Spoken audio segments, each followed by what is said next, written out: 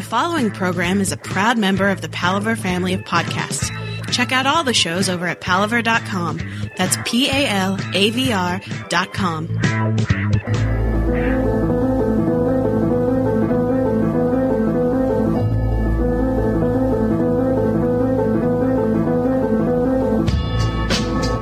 You're listening to The Gentleman's Guide to Midnight Cinema with Big Willie and the Samurai, bringing class to trash since 1977.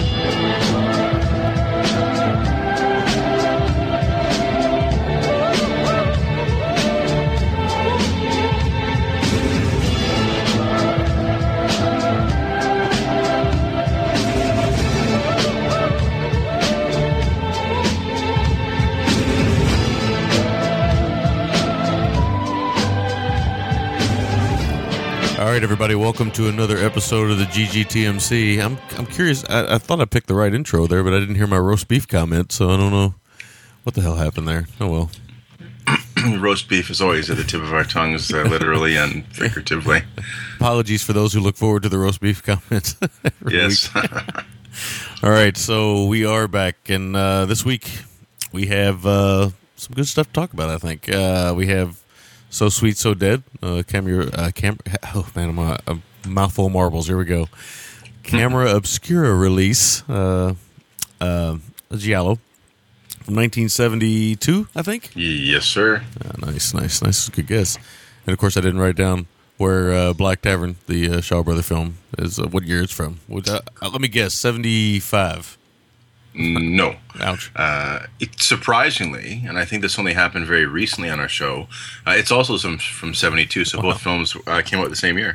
We've done it like 3 times lately. I don't know how, and it's never intentional. It's very strange. Yeah, and it never happened for like the first 100 and some episodes, I think. I know. It's pretty crazy. But that is what we are covering. We got some good stuff to talk about. I think we got some good stuff to talk about in these 2 films, so we'll see. I would certainly agree with that. Mm-hmm. So, outside of that, and you having a little breakfast and me having a little coffee, what have you been watching, Large William? I have been watching all the Fruit Loops disappear in my bowl. Nice. This week I slowed down a bit. I know I've been kind of powering through a lot of stuff, but I did slow down. First up, where is it? Okay. So, first up I watched, I'm a big Fernando DeLeo fan, as you are. I'm sure a lot of our listeners are. There's still probably a handful of his films I haven't seen, so I'm trying to track those down or watch them, because I do have most of them. Yes. Including a World War II one he did, which is pretty politically charged, I think called Red Roses for the Fuhrer. Yes. Which I think we've talked about before off the air. But anyway, this one, in fact, you and I talked about this one because we talked about Little Joe in regards to this film. And Little Joe, of course, refers to Joe D'Alessandro's member. It was one he did called Madness, which is kind of a Last House on the Left type film. It's pretty pretty sleazy, a lot of nudity and a lot of bush. And, the surprising thing in it is that D'Alessandro keeps his cock in his pants. It's not bad. Minor DeLeo is still solid, like 6.5 territory. Yeah. So, Yeah, those of you familiar with D'Alessandro, you'll know that the joke is partially true. He tends to get the member out quite often. Oh yeah, that's kind of how he rose to fame with Warhol and everything, being in their films and his films and his art and a lot of nude photography and stuff. So but no, and I'd said it was kind of sad how Italian genre film, you can kind of see the money being less and less as you get closer to the 80s and into the 80s, and But anyway, it was serviceable, certainly. Yes.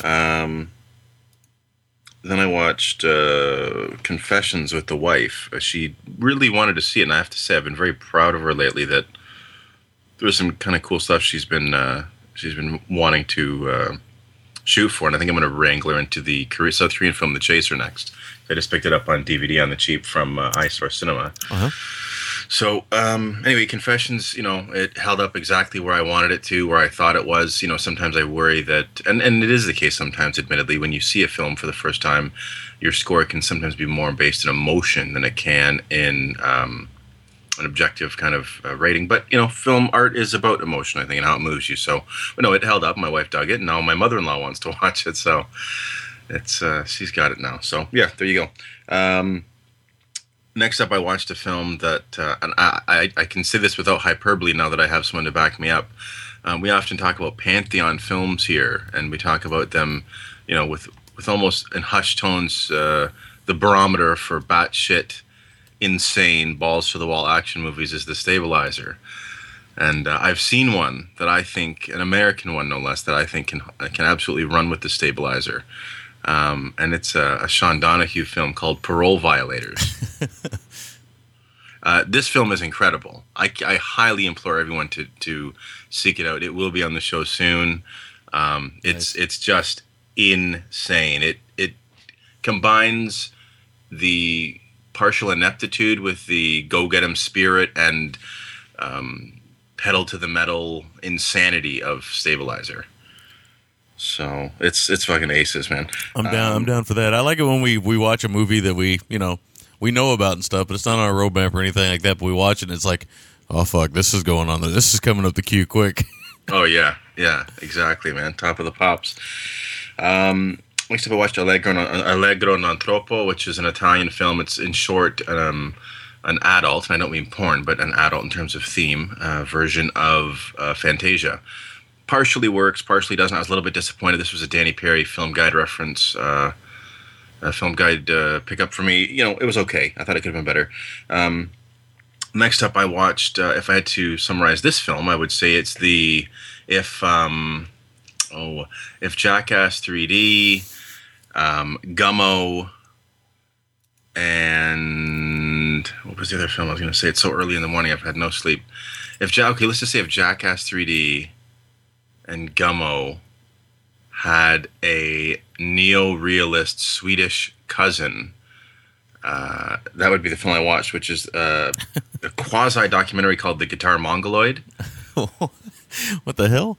Yeah, it's from Sweden. It features a bunch of vignettes, much in the way Gummo did, that almost seems real, but it's not. But there's some pretty good bits in it. It's definitely worth a watch. It's about 80 minutes long. You certainly won't forget that title. There's no doubt about that. Yeah, it's a pretty great title. Then we rewatched the final of the Red Riding trilogy on Blu-ray again, 1983, I should say. I got to say, man, I really, really dug this one a lot more this time. I got behind the redemption of some of the characters that are featured significantly more. I think the last time I was saying to you on Cool Cat, I had watched all three back to back to back. Mm-hmm. And it just was a little bit cooked by the end. But I really enjoyed this third one a lot more this time than I anticipated. So great stuff. Again, you had told me, and then I'll tell everyone on the that listens to our show, I think the Blu-ray is all three, plus a disc of special features for $15 or something on Amazon. It's well worth the dollars. Yeah, no.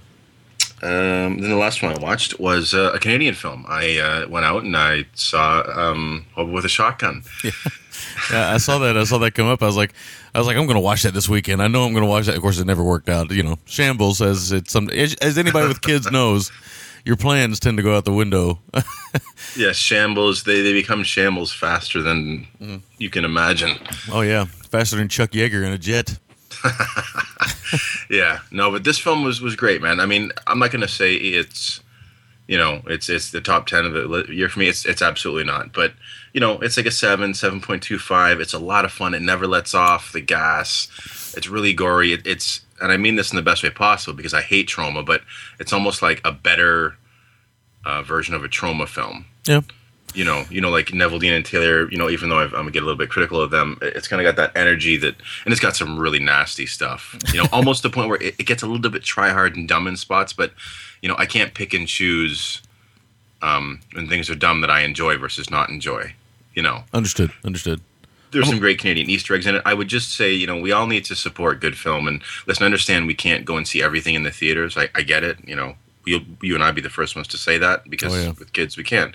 We pursue films by other means, certainly. But the films that we love and the filmmakers we love, we really have to get out there and support either through VOD or through theater or through, buying the movies or at festivals. So, and this for me was one of those. I felt like this was a film that was financed in Canada, made by Canadians, almost exclusively with Canadians. So, Yeah, and it was solid, man. It felt like sort of like the Canadian, really Canadian version of Punisher Warzone. Yeah, I'm really looking forward to it. I watched the first 2 or 3 minutes of it. Reminded me, it looked like what it reminded me of right off the bat is like Spike Lee making an exploitation film, because this is the harsh, and I say harsh in a nice way, the harsh saturation of color. Oh, big time, man, big time. Yeah, so you remember that when Spike Lee was going through that phase with that stuff, where he was kind of oversaturating the color in his films.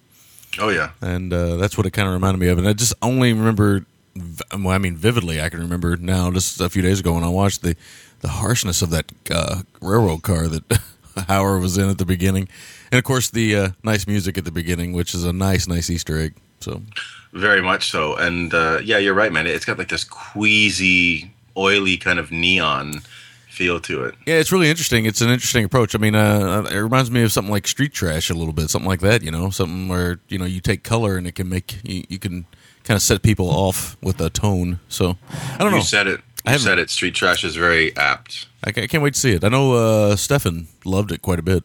And he did. Vish did. Phil from Syracuse said it's his favorite film of the year so far. So it's certainly not that for me, but yeah. I mean, it's you can do a lot worse than something that really it doesn't pull any punches. I mean, prostitutes are chastised by just like dirty cops saying that they sell their holes, and it's just it's really fucking. Yeah. So nasty. Could be a little bit more Canadian. Say, you chicks quit selling your Tim Hortons. Well, yeah. Well, I'll tell you, you're gonna laugh because I was howling whenever a character would get really angry in the film. Yeah, they sounded so Canadian, so East Coast Canadian. Like I even said to Chris, because the main bad guy in it, the Drake is his name. He wears a white suit, of course. Yes. I said, man, more films need scenery chewing East Coast Canadians. Yes. It's just so entertaining to see him get wound up and with his accent, and it's quite fantastic. Nice. I'm looking forward to it. I'm gonna watch it sooner rather than later. Of course, I've been trying to get 13 Assassins in and that in, and they're both on VOD down here, and I've been trying to. That is everything you watched then? That's everything? That is it. That is all. Okay, nice. All right, I only watched a few things and started something I didn't get finished, but that's because I had to get some sleep before we did the show. Doing the morning show, I'm still not used to doing the mornings and stuff and not having enough time to squeeze some things in, but I was going to stay up last night and watch something and finish something off, but I'll get to that in a second. I only watched, everything I watched was pretty much documentary except one thing. I watched a little HBO documentary called The Running Rebels of UNLV, which was pretty interesting. The Tark the Shark and the team there and stuff, watching Jerry Tarkanian chew on wet towels. Did it show the shot of him in the hot tub with Ogman and Larry Johnson? No, they didn't show that one. They did show a scene of some people in a hot tub, though. But yeah, it's pretty interesting. I just love that. There's this coach that ever existed, this sleepy-eyed looking guy, and he would chew on these wet towels. It's such a weird little personal touch for a person, to have. It just reminds me of something like a child would do. I don't understand it. Anyway. It was good. It was good. It wasn't great, but it was good. I watched 2 more of the WWE documentaries. I watched Twist of Fate. This is the Matt and Jeff Hardy story, the Hardy Boys, or Hardy Brothers, or whatever you want to call them. It was good. It was nice and interesting. It's always interesting to watch these guys that knew they wanted to be wrestlers, like from the moment they started watching it when they were kids, and somehow they just they made it. They made it their life. And the cool thing about this one is that at one point in time, Matt and Jeff Hardy, they had this. They grew up kind of poor in North Carolina, and they had this trampoline, and they built this ring around this trampoline, and they did all their wrestling with their friends around this trampoline. They built their own ramps, and they ran their own little promotion out of their backyard. And it was nice. It was pretty cool. But at the same time, if you ever watch somebody wrestle on a trampoline, talk about something that can be dangerous. Oh, yeah. Because, they're doing all these moves. They're doing all these moves you see wrestlers do, but they're doing it on a trampoline. So there's a lot of body bouncing and inadvertently running into each other. And, because for those of you who've ever been on a trampoline, you know what I mean. I mean, you can lose control pretty quickly. So, yeah, I've fallen off a trampoline onto my head. Yes. It can be very dangerous, too, if you're not careful. Yes. But it was good. It was nice and interesting. It got a little weird with the Jeff Hardy stuff. Jeff Hardy's an interesting, kind of eccentric kind of dude. I didn't know he was kind of as eccentric as he is. But anyway, in what sense? With his sexual tastes? No, but more like he's kind of an artist kind of guy. He likes to draw and he likes to paint and he likes to make music and stuff. And his music is really odd. And he does motocross and stuff. But he's just an eccentric kind of guy. He just kind of got his own opinion about things. He's very opinionated and just an interesting guy. And they're actually blood brothers, right? Yes, they're actually brothers. Cool. Yeah, they're it's cool they could come up together, man. That's how often does that get to happen? Yeah, I know. It's and they're very talented wrestlers. I don't know. Were you watching wrestling back when they came out? I was. It was when WWE was kind of on the sliding down their ass because of NWO and everything with WCW. But I think the last time I really watched wrestling kind of passionately was when Rock fought Hogan at one of the WrestleManias. Ah, yes. And then when of course Hogan lost, I said, I'm done with this fucking sport. And wrestling can bring out the passion. But speaking of that's a nice segue because I watched that documentary, The True Story of WrestleMania. Oh, nice. And they were talking about that, and they were talking about that match and some other great matches and stuff. Now, some of these wrestling documentaries, you asked me, I think a week ago or maybe 2 weeks ago, if some of them are geared toward, making the WWE look great, because they're made by the WWE, some of them, or most of them. Mm-hmm. This one really is, but it's not to a fault. It's kind of a celebration of how much fun wrestling can be, regardless of what you actually think of the sport. I know some people hate it. Some people even hate the fact that we just called it a sport instead of sports entertainment. But either way, it's kind of a nice celebration of the fun of wrestling, which is, whether you like it or not, is for some people it's a lot of fun. And WrestleMania is always a reminder of how much glamour, glitz, and craziness, and just how much just insanity that Vince McMahon will throw. Actually, I should say not just insanity, but money he'll throw at an event. And WrestleMania is just crazy, And it's funny because I said on Facebook that I've been watching all these, and it makes me really want to start watching wrestling again. I can imagine. It kind of got the blood flowing. I have a feeling I'd react the same way. Yeah, but the problem is, of course, I can't find a way to have time to watch wrestling every week. I'm already squeezing in way too much, and my DVR is always full of stuff. So, oh yeah, that's all I need to try to find a way to squeeze wrestling into the whole thing too, or wrestling. But it's just a reminder that I love it. It's a good time. It's for me. It's comic book heroes and personalities. Acting crazy in the ring. So. It's kind of fun. And I started watching True Legend, the U1 Pink film, but I didn't finish it off. Still got about 40 minutes to go, so I don't want to say too much about it, but I will say what I have watched is, so far this is what I have watched. This is the best film I've seen so far this year. Oh, wow. I've been sitting on it on DVD since it came out, but... this is the best film I've seen this year, but we're talking about a master filmmaker here. Who hasn't done anything, I think, since Iron Monkey 2, I think. I don't think he's actually directed a film since late 90s. Yeah, maybe so, man. Maybe so. So, because he's been in the States doing all kinds of stuff over the last 10 years or so. Oh yeah, supervising, fight choreography and stuff. Yeah. So he hasn't really directed films. So this is a nice return to form for him. Him playing with CGI a lot, which some are going to get turned off by, but I had fun with it. I mean, I think it's pretty great, and some good acting in the film, yeah. And I think Gordon Liu is in the film, man, but he's not in the credits. I didn't see him in the credits, but I think he's in the film. But maybe it's just my imagination because we got a Pai-Mei-esque character in the film. And I'm so used to Gordon Liu doing the from Kill Bill doing the ribbon of the mustache thing on the eyebrows and everything. But it really looked like him, and also Jay Chow, man. He's pretty wacky in this fucking film, man. Yeah, he's interesting. I think he's Taiwanese born. He's been pretty big. I think he got to start in pop music, if I remember correctly. Yeah. He's pretty cool. Plays the god of wushu in this film. It's I mean, I haven't seen a lot of great films this year, to be honest. And so I can't say that this is like the best film of the year, but I can say it's the best film I've seen so far this year of the new films I watched.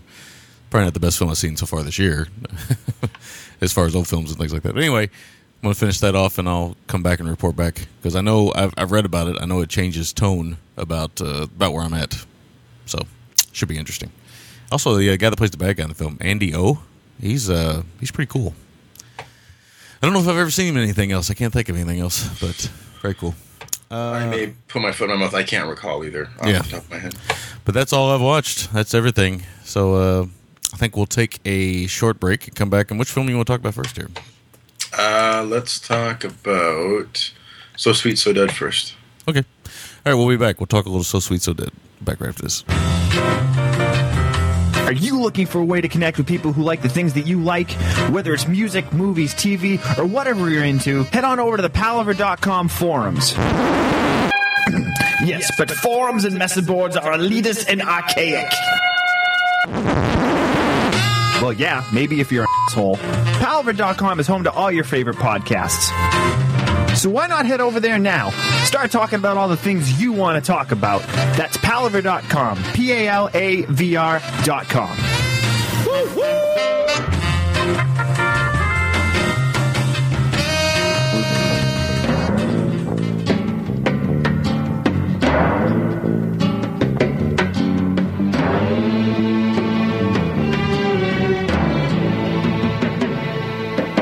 Well, I packed everything I own and I put it in a knapsack. I'm leaving Birmingham, yes I am, ain't never gonna look back. I bought me a guitar and wrote me a song. I played it to the DJ on the telephone. Going out to Hollywood, feeling good, yes I am. All right, we were back. Nice. Hey, you sent me some music for this this week, and I hadn't had a chance to listen to it. I had to make the breaks this morning, of course, because I didn't plan well, so I didn't have a chance to listen to some of it yet. But I like that. I like that tune quite a bit. It's a good one, man. It's Nancy Sinatra. You know what, that song? I kept listening to it. I think on the weekend it was, and it just reminds me of a song that Paul Thomas Anderson would use in one of his films for some reason. I don't know. Oh yeah, it does sound like that. It also kind of has a kind of a weird hobo with a shotgun type feel to it. I think it was the knapsack comment. Yeah, right, exactly. All right, so we are back, and we're going to talk a little Giallo. We haven't talked about one, I guess, in a little while. I guess since Giallo alla Venezia or whatever. I think Giallo alla Venezia, which is kind of late in the cycle, and it feels slashery in spots. But, you know, I think when we think of Giallo, we think of a certain time period, you know, late 60s to probably late 70s. So, So this one is So Sweet, So Dead, 1972, directed by Roberto Bianchi Montero. Yes, I like the name Montero. Let's see here. Plot synopsis: a serial killer is on the loose. His victims are unfaithful wives, and he always leaves compromising photographs at the crime scene. And that's pretty much the synopsis they have here. Some familiar faces, or slightly familiar faces in the film. Of course, Farley Granger's in the movie. So kind of maybe poignant to talk about this film a little bit. Whoa. I just was looking through the complete credits, and the American version, Harry Reams shows up in this movie. Like, I guess there's an American re-edited version, and Harry Reams is in it. I wonder if that re-edited version is a little bit more sleazy. And this one's pretty sleazy. Yeah, this one is pretty sleazy. This one's kind of notorious for being pretty sleazy, and it reminded me of another one we've talked about before, so a little bit. So, yeah, let's talk about it.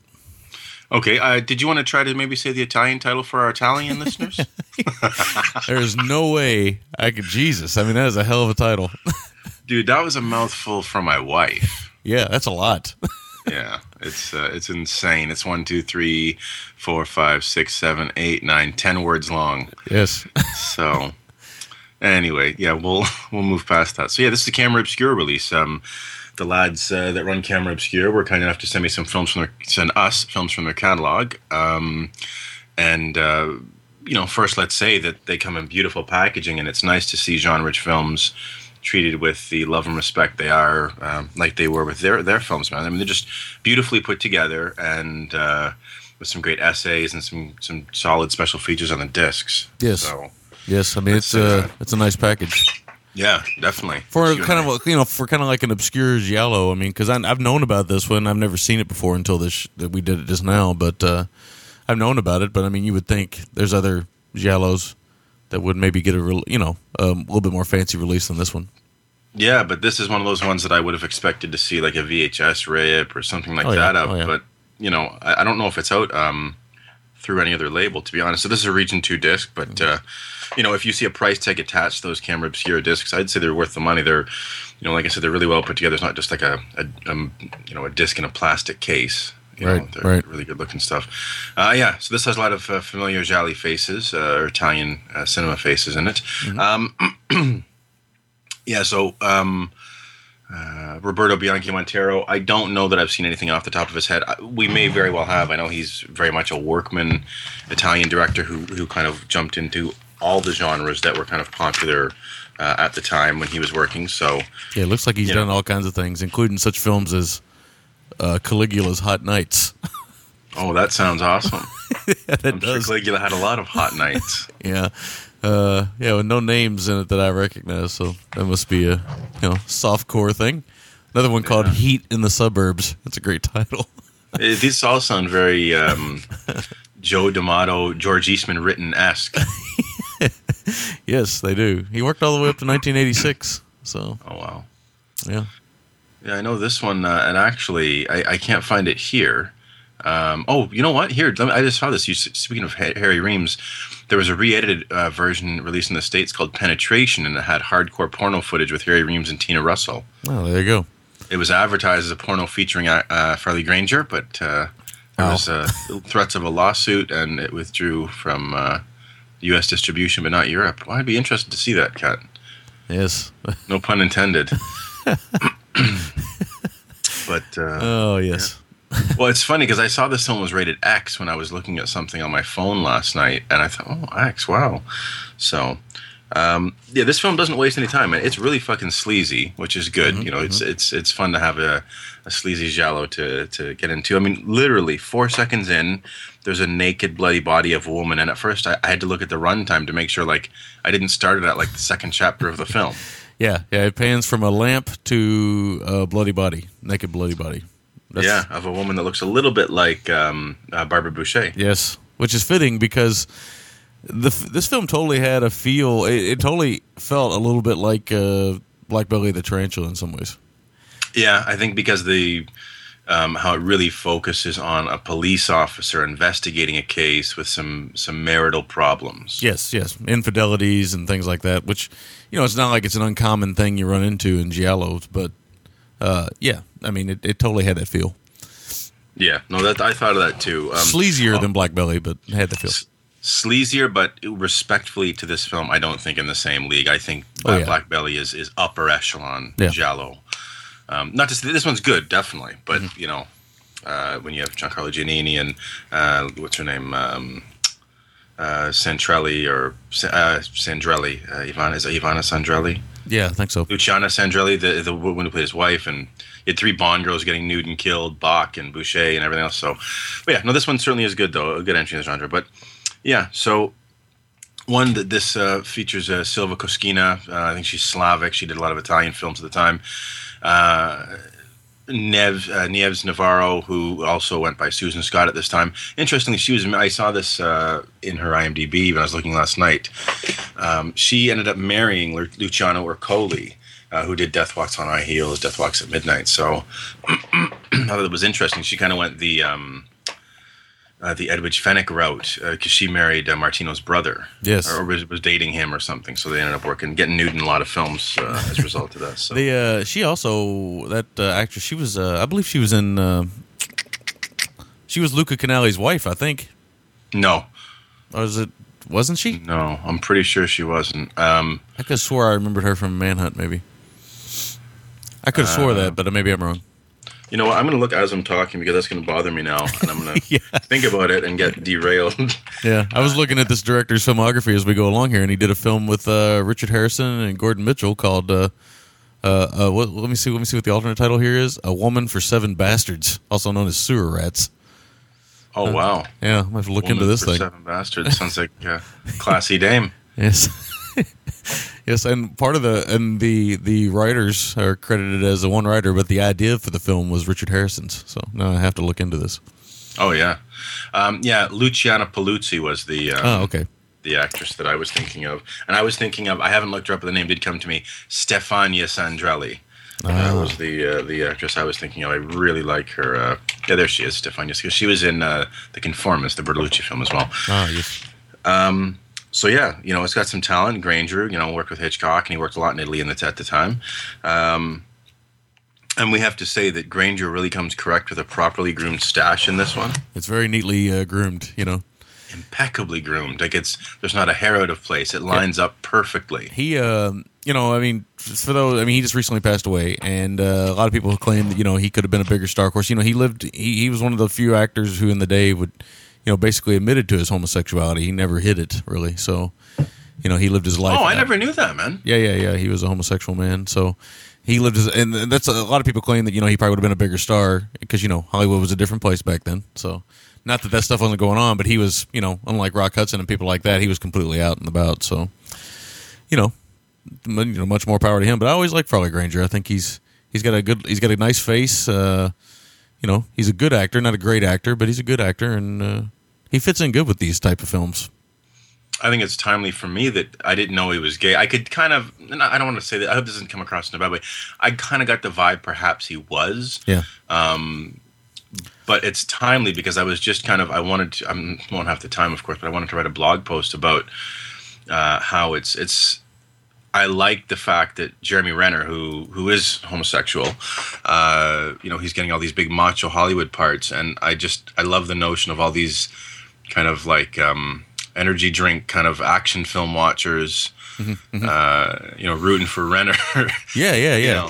It's because there's always those guys out there, that feel like it's like some kind of a threat to their masculinity or some bullshit, but whatever.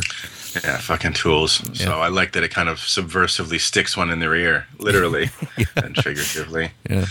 So anyway, but to get back to Mr. Granger. He works quite well in this film because he's kind of got this slightly off-kilter kind of vibe about him in this film that works pretty well, I think, in line with some things that happen in the film. But, one of the things I like about this film is the voyeurism in this. It's different than a lot of the voyeurism that happens in Giallo, which is more about perversion and misogyny. It kind of fuels the killer's motivation for different reasons and different motivations, and I'm going to come out and say it. The motivation for the killer in this is a lot more ground, I think, in reality than some of the loopy, kind of psychological mumbo jumbo that comes about in a lot of giallos. Yes. This one doesn't really. It doesn't go the route of kind of wacky plot twists and stuff. This one's pretty straight up and down, and it actually makes sense.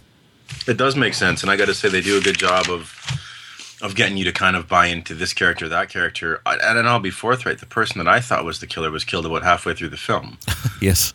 So I'll have to agree with that. Yeah, it just seemed like I know they're going this way. They're setting him up to be kind of a lamb to the slaughter, but he's But anyway, I don't want to say too much. And they even have the obvious dupe with Luciano Rossi, who plays the not at all creepy Gaston. Yeah, he's not creepy at all. No, and you know what? Here's a piece of trivia, Sammy. Is he the first actor to be featured on our show in back-to-back weeks? Whoa, I don't know. I'd have to think about that, but no. City of the Living Dead. He had a small part in. Oh wow, that's crazy. Yeah, I thought that was kind of little piece of trivia there, but yeah, he always plays a fucking kookaroo scumbag, or like in the Eurocrime films with Lenzi, he always plays a guy who gets pretty brutally murdered. So kind of funny to see him pop up. He was a hunchback, in real life. Oh, wow. Yeah, he's a character actor. He's got some interesting films, and of course, Salon Kitty's in there. Yeah, Val in Naples. Got some interesting stuff in his filmography. Oh, no wonder I wouldn't have noticed him in City of the Living Dead. He plays policeman in Apartment. So yeah, he's just become one of those faces over time. You've seen him so much that when he does pop up, even in a background thing, you kind of pick him out. You know what I mean? Yeah. But nice. Yeah, good old Luciano Rossi. The score was good at times. I want to say, because I meant to look this up ahead of time. The score was good at times, but other times it felt a little too mystery of the week.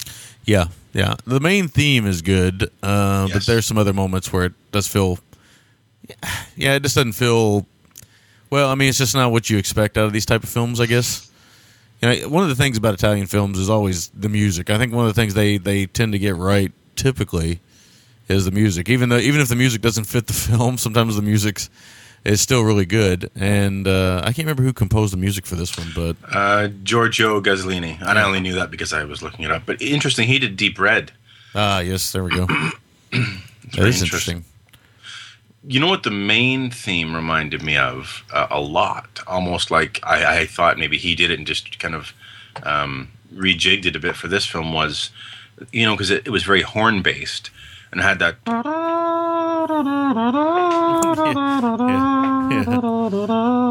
Which sounds a lot like the opening theme that's a little more pacey for Milano Vervente, which is Gang War in Milan with Antonio Sabato. Yes. Sounds a lot like that. I was thinking about themes, and I just recalled that I forgot to mention something in the What I Watched, which was W is War, but I'll talk about it when I come back on the show and more. But that's definitely going to be on the GGTMC queue going forward. It sounded pretty incredible. It's pretty incredible. Outside of Indonesian action cinema, it's pretty fucking incredible. Oh yeah, I've heard, man. It's got dwarf or midget henchmen, and they both look like. I'm trying to think of what they would look like. They both look like Lion-O from Thundercats, which is incredible. Yeah, and it's just trust me. Well, I'll talk more about it next week, and or whenever I come back. So. And let me just say one more thing. If there's no other reason to see Hobo with a Shotgun, then do it to see all of the bottles saying B&J. Nice. Whiskey. Nice. Which was really great. And this film, getting back to segue back into this, J&B, of course, is shown prominently, as it should be. Yes. Throughout the film. And there's an interesting, almost white label. I don't know if that bottle sat out in the sun or if that was a variant on the the yellow label. Yeah, I got it written down here. It's around the 35-minute mark. You said it, brother. 35 minutes. Man. It's an aphrodisiac, obviously. In this. Certainly is. There's a whole lot of bush in this film. Yes. Well, yeah. No way I get around that. No. These women are very Italian and other things. So. Yeah, which is great, man. Yeah. It's I'm always down with the 70s aesthetic, to put it politely. Yes. But what's great about the way they shot these nude scenes, some of these films, the lovemaking scenes, is they almost feel like they're shot even down to the grains, which might have been restored footage, I don't know, but the way they're shot almost seemed like an amateur nude film, like how you see from like that time, like shot on 8mm or something. It's really weird. It seems like the film quality diminishes a little bit whenever you get a love scene in the film. Almost like the guy's taping it on like his little 8mm camera. Yeah, it's like they had to shoot it separate or something, and the film quality or the film stock they had wasn't there. Or maybe it was stuff that was edited out and it just wasn't taken care of, and they put it back in. I don't know, but I mean, it did feel like bits and pieces of it were, a little rougher. It reminded me of the back end of Taxi Driver, how Scorsese changed the film stock on the back end so he could get an R rating. He did it on purpose, obviously, but that's what it felt like. It felt like the film totally changed. In those little spots. Oh, no, for sure. Because some of the murders are pretty great in this film. There's a really slow-mo one, which slow-mo's not used enough, I don't think, in Giallos, because, it's used pretty effectively. Although the scene, I think they shot day for night, and they made it a little too dark. Yeah. But the scene itself is good with the slow motion. I always get that sense when they're stalking and it's in slow motion. I always feel like I'm watching like a nature show with the predator hunting its prey. Yeah. Yeah, because that's what it feels like. It really feels like that. Sorry, I was interrupted you by clearing my throat. What were you saying? No, I was just saying it really feels like that. Of course, especially the great scene on the beach. Oh yeah, definitely. There's a pretty ironic murder. Speaking of nature, that's pond side, and it's got a pair of swans kind of observing. Yeah. And the irony in that is that this woman who was unfaithful is slaughtered beside swans who, when they mate for life. Mm-hmm. So I wonder if that was intentional. I think it must have been. It could have been. It could have been. Granger is fine in the film. I don't think he's great. He's certainly no one's definition of intense.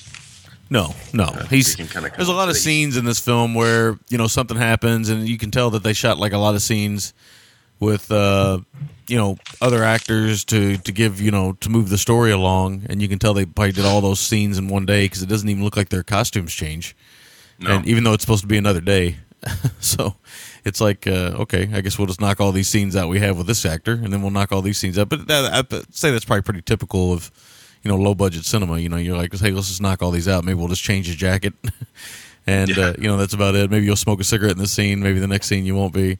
He does smoke the cigarettes in this. Doesn't he have the plastic tips on him? Yes. Yes, that's nice. I always like the gentlemanly plastic tip, not the wand like the females will smoke back in the day, but this is the plastic tips. Yeah, those tips must have smelled disgusting. Yeah, I used to smoke those little cigars with the plastic tips, and fuck, what were they called? I can't even remember what they're called, but I used to smoke those, and of course, at home and everything else sitting around, it looks fine, but then when you're out in public and you smoke them, it's kind of, I don't know what it is, but I feel like a douchebag. Yeah, I can see that. Look at this guy over here with the fucking plastic tips. Yeah. You didn't have the stem holder that the chicks rocked, and with a white glove up to the elbows. So. No. Yes, and a bracelet on the outside of the glove. No, I didn't have that, but that would have been awesome if I did. Yeah, awesome to some, others not so much. But good kill on a set of wrought iron spiral stairs in this, which is nice. Yeah, the kills are all good. I don't know if the kills are as good as much as, like you said, the stalking is the real strength of this movie. The kind of the stalking and the kind of the craziness of the kill, but the actual kill itself, not. I guess they're graphic, but you know what I really like about this film? Let me just go ahead and say this now because I didn't write this note down. And I'll forget to say it. I know I will. I like that in this film. And I know this is going to sound kind of piggish, but this is what I like. I like that in this film, breasts are always falling out of dresses. Oh, yeah. Or they're always falling out of a towel. Or they're always just kind of falling out. Like a lot of films, that would just be sexy enough to where they would almost fall out. Mm-hmm. But, these films are kind of geared toward, the sexuality of females and things like that. And so in this film, you get a lot of nice moments where stuff is, falling out, which, as a male, that's always a pleasant experience, Oh, for sure. For sure it is. No, you're right, man. It's, definitely. Something else I don't know if you knew this. I didn't know it going in, but do you remember there was the chick Renata near the back end of the film? Her boyfriend, there's no scene with them. But what's interesting was Renata's boyfriend rose to great prominence in the 80s in American films. And his name was, of course, Kenny Loggins. And yes. I have to think it had to be Kenny Loggins because this motherfucker had one of those closely cropped porno beards and middle of the neck feathered hair. Yes. I'm all right. Yes. Yeah, good old Kenny K-Log showing up in a giallo. Good for him. I thought this film to me was kind of trundling along at a respectable pace, and I was enjoying it. But it really elevates itself when there's a reveal from the killer to Granger that muddies the water in a lot of ways. And I really, really like that. And, that back 20 minutes, it's great, sleazy, unpredictable decisions are made and so forth. But I just got one more note. I never realized how much Granger, particularly in this film, looks like one of my uncles with a better mane. Is that Uncle Capuana you have? Yeah, exactly. No, it's my Uncle Eric, and it's really funny. He looks like him. My uncle's a bit more of an actually, ironically, he's from Nova Scotia. Nice. But he's a bit of a bigger dude, and he's got more kind of curly hair. But I think Farley, man, you look like my uncle. So Uncle Eric the Viking from Nova Scotia. Yes. So yeah, that's it for me, man. What do you got? Okay, so yeah, this one is like you say, it's notoriously sleazy, and again the bold opening. Also, there's a statement almost. It feels to me like it's meta because you hear one of the cops tell the other cops, "Make sure to shoot lots of close-ups." Which yeah, it's like the director's like, "Yeah, good idea. Yeah, let's shoot as many close-ups of his naked body as we possibly can."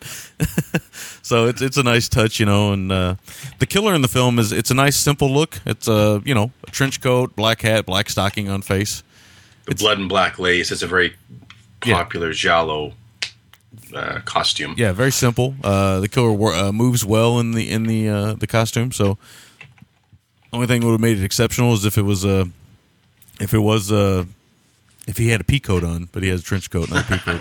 So, of course, that would have given away that he was white. That's right. So the pea coats for the white guys. Again, I agree with you. The music in the film is good. It can be atmospheric in spots, but then some spots, I even have the same note. It can be slightly overbearing, like it's really pounding you on the head in certain spots. So we both totally felt that same thing. There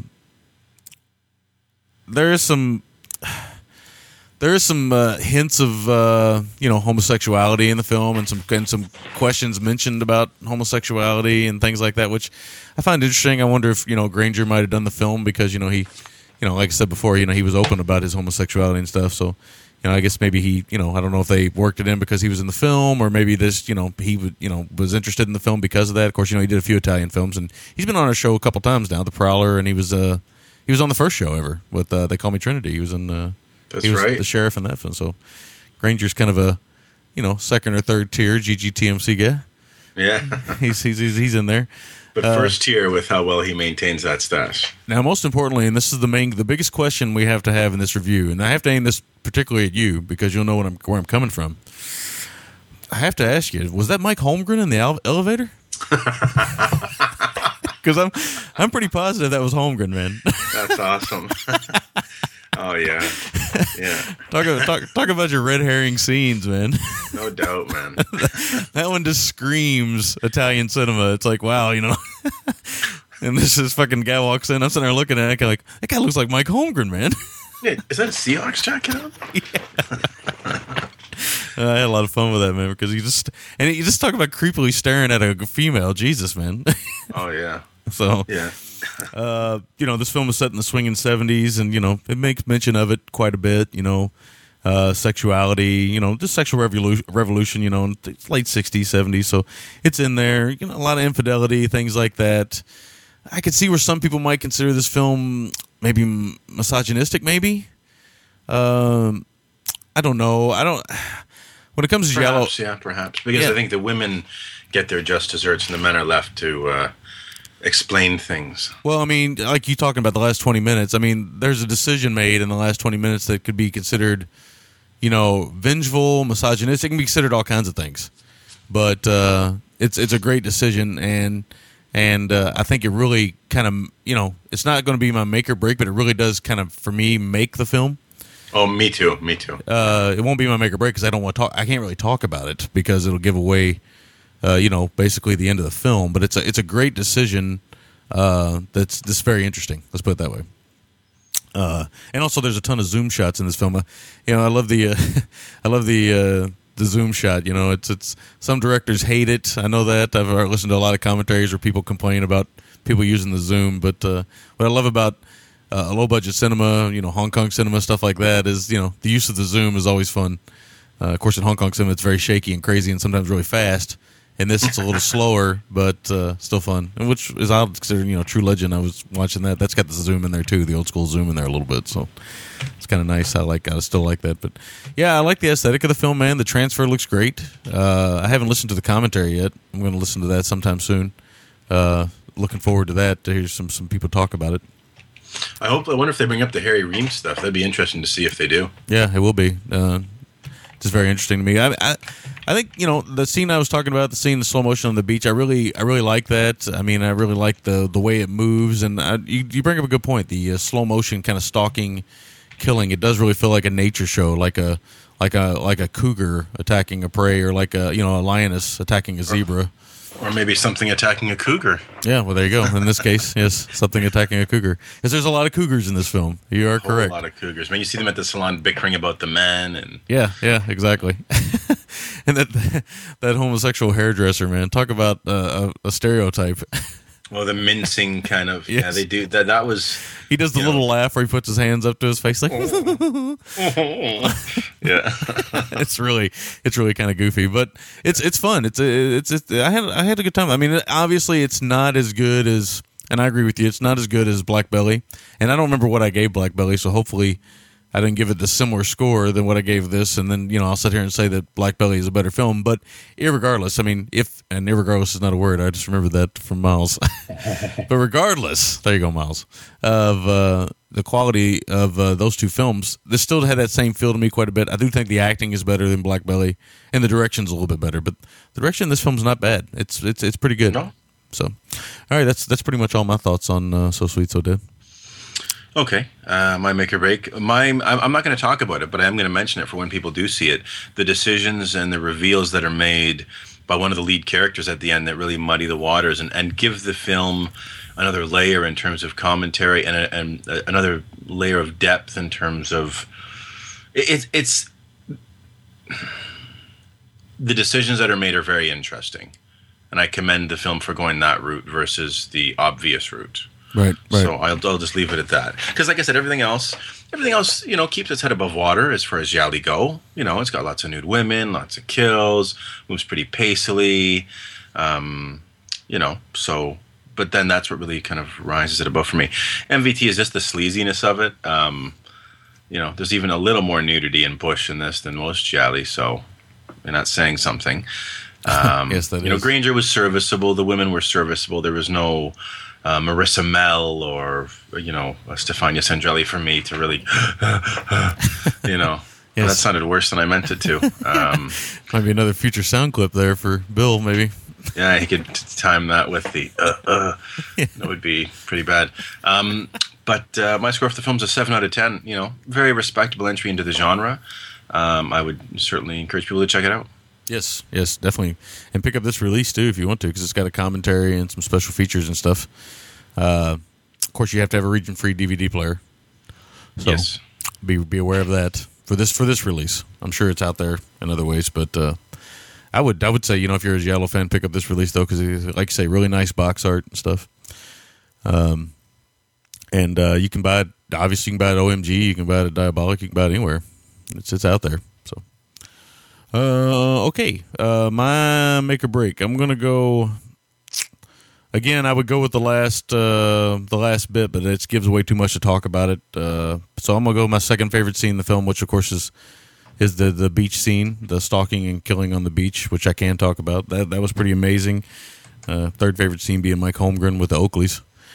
But I really like the beach scene quite a bit. I like I always like it when something happens and a character through desperation is still trying to get away, but that they're mortally wounded, right? So I always like that. I can't think there's another film I really like that happens in. It's more modern stuff. Seems like Scorsese does that quite a bit and some other people, but it's nice. It's a nice touch. My MVT, you know what? For this one, I'm going to go with Granger in this one, and the reason why is some things that happen in the film that, again, can't talk too much about and stuff, but I like some of the choices, some of the things that are done. I like the kind of dapper mustache as well. I like the, he's impeccably dressed, and I like a lot of that stuff, so I'm going to go with him. I don't think I've ever given Granger one, so I'm going to give him his just due and give him the MVT here on this one. My score is just a little bit higher than yours, 7.25. It's always interesting when we both like films. Either one of us is 0.25 higher or one of us is 0.25 lower. It always seems like we're right around there. So we see this one pretty much completely the same. Matter of fact, most of the notes you had were the same notes I had. So there we go. For sure, yeah. There we go. So, okay, that is our thoughts on So Sweet, So Dead. We're going to take a short break, come back and talk about Black Tavern. We'll be back right after this. Hi, Andy's grandma. We're here to record a new episode of Night of the Living podcast. Is Andy home? Oh, me so sorry. He no home right now. You follow me. Oh, Andy's room smells kind of weird. Yeah, really strange. He left his computer on over here, too. Hey, guys, why do you think Andy might have this mask of human skin? That's weird. Maybe you guys know why there's this machete in the corner. His computer's just knife enthusiast websites and American Apparel. Oh, wait, there's another website here. Palaver.com. Palaver. Okay, Palaver. Whatever, I think. Palaver. Yeah, he's definitely got the serial killer board up right under Night of the Living podcast discussions. Oh, Jesus.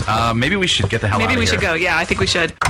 Hey, guys, you ready to record? If you're a fan of horror films, you should check out Night of the Living podcast at NOTLP.com, part of the Palaver family. Me like she does me. Ooh, she does me. She does me good. And if somebody ever really loved me, then she done me good.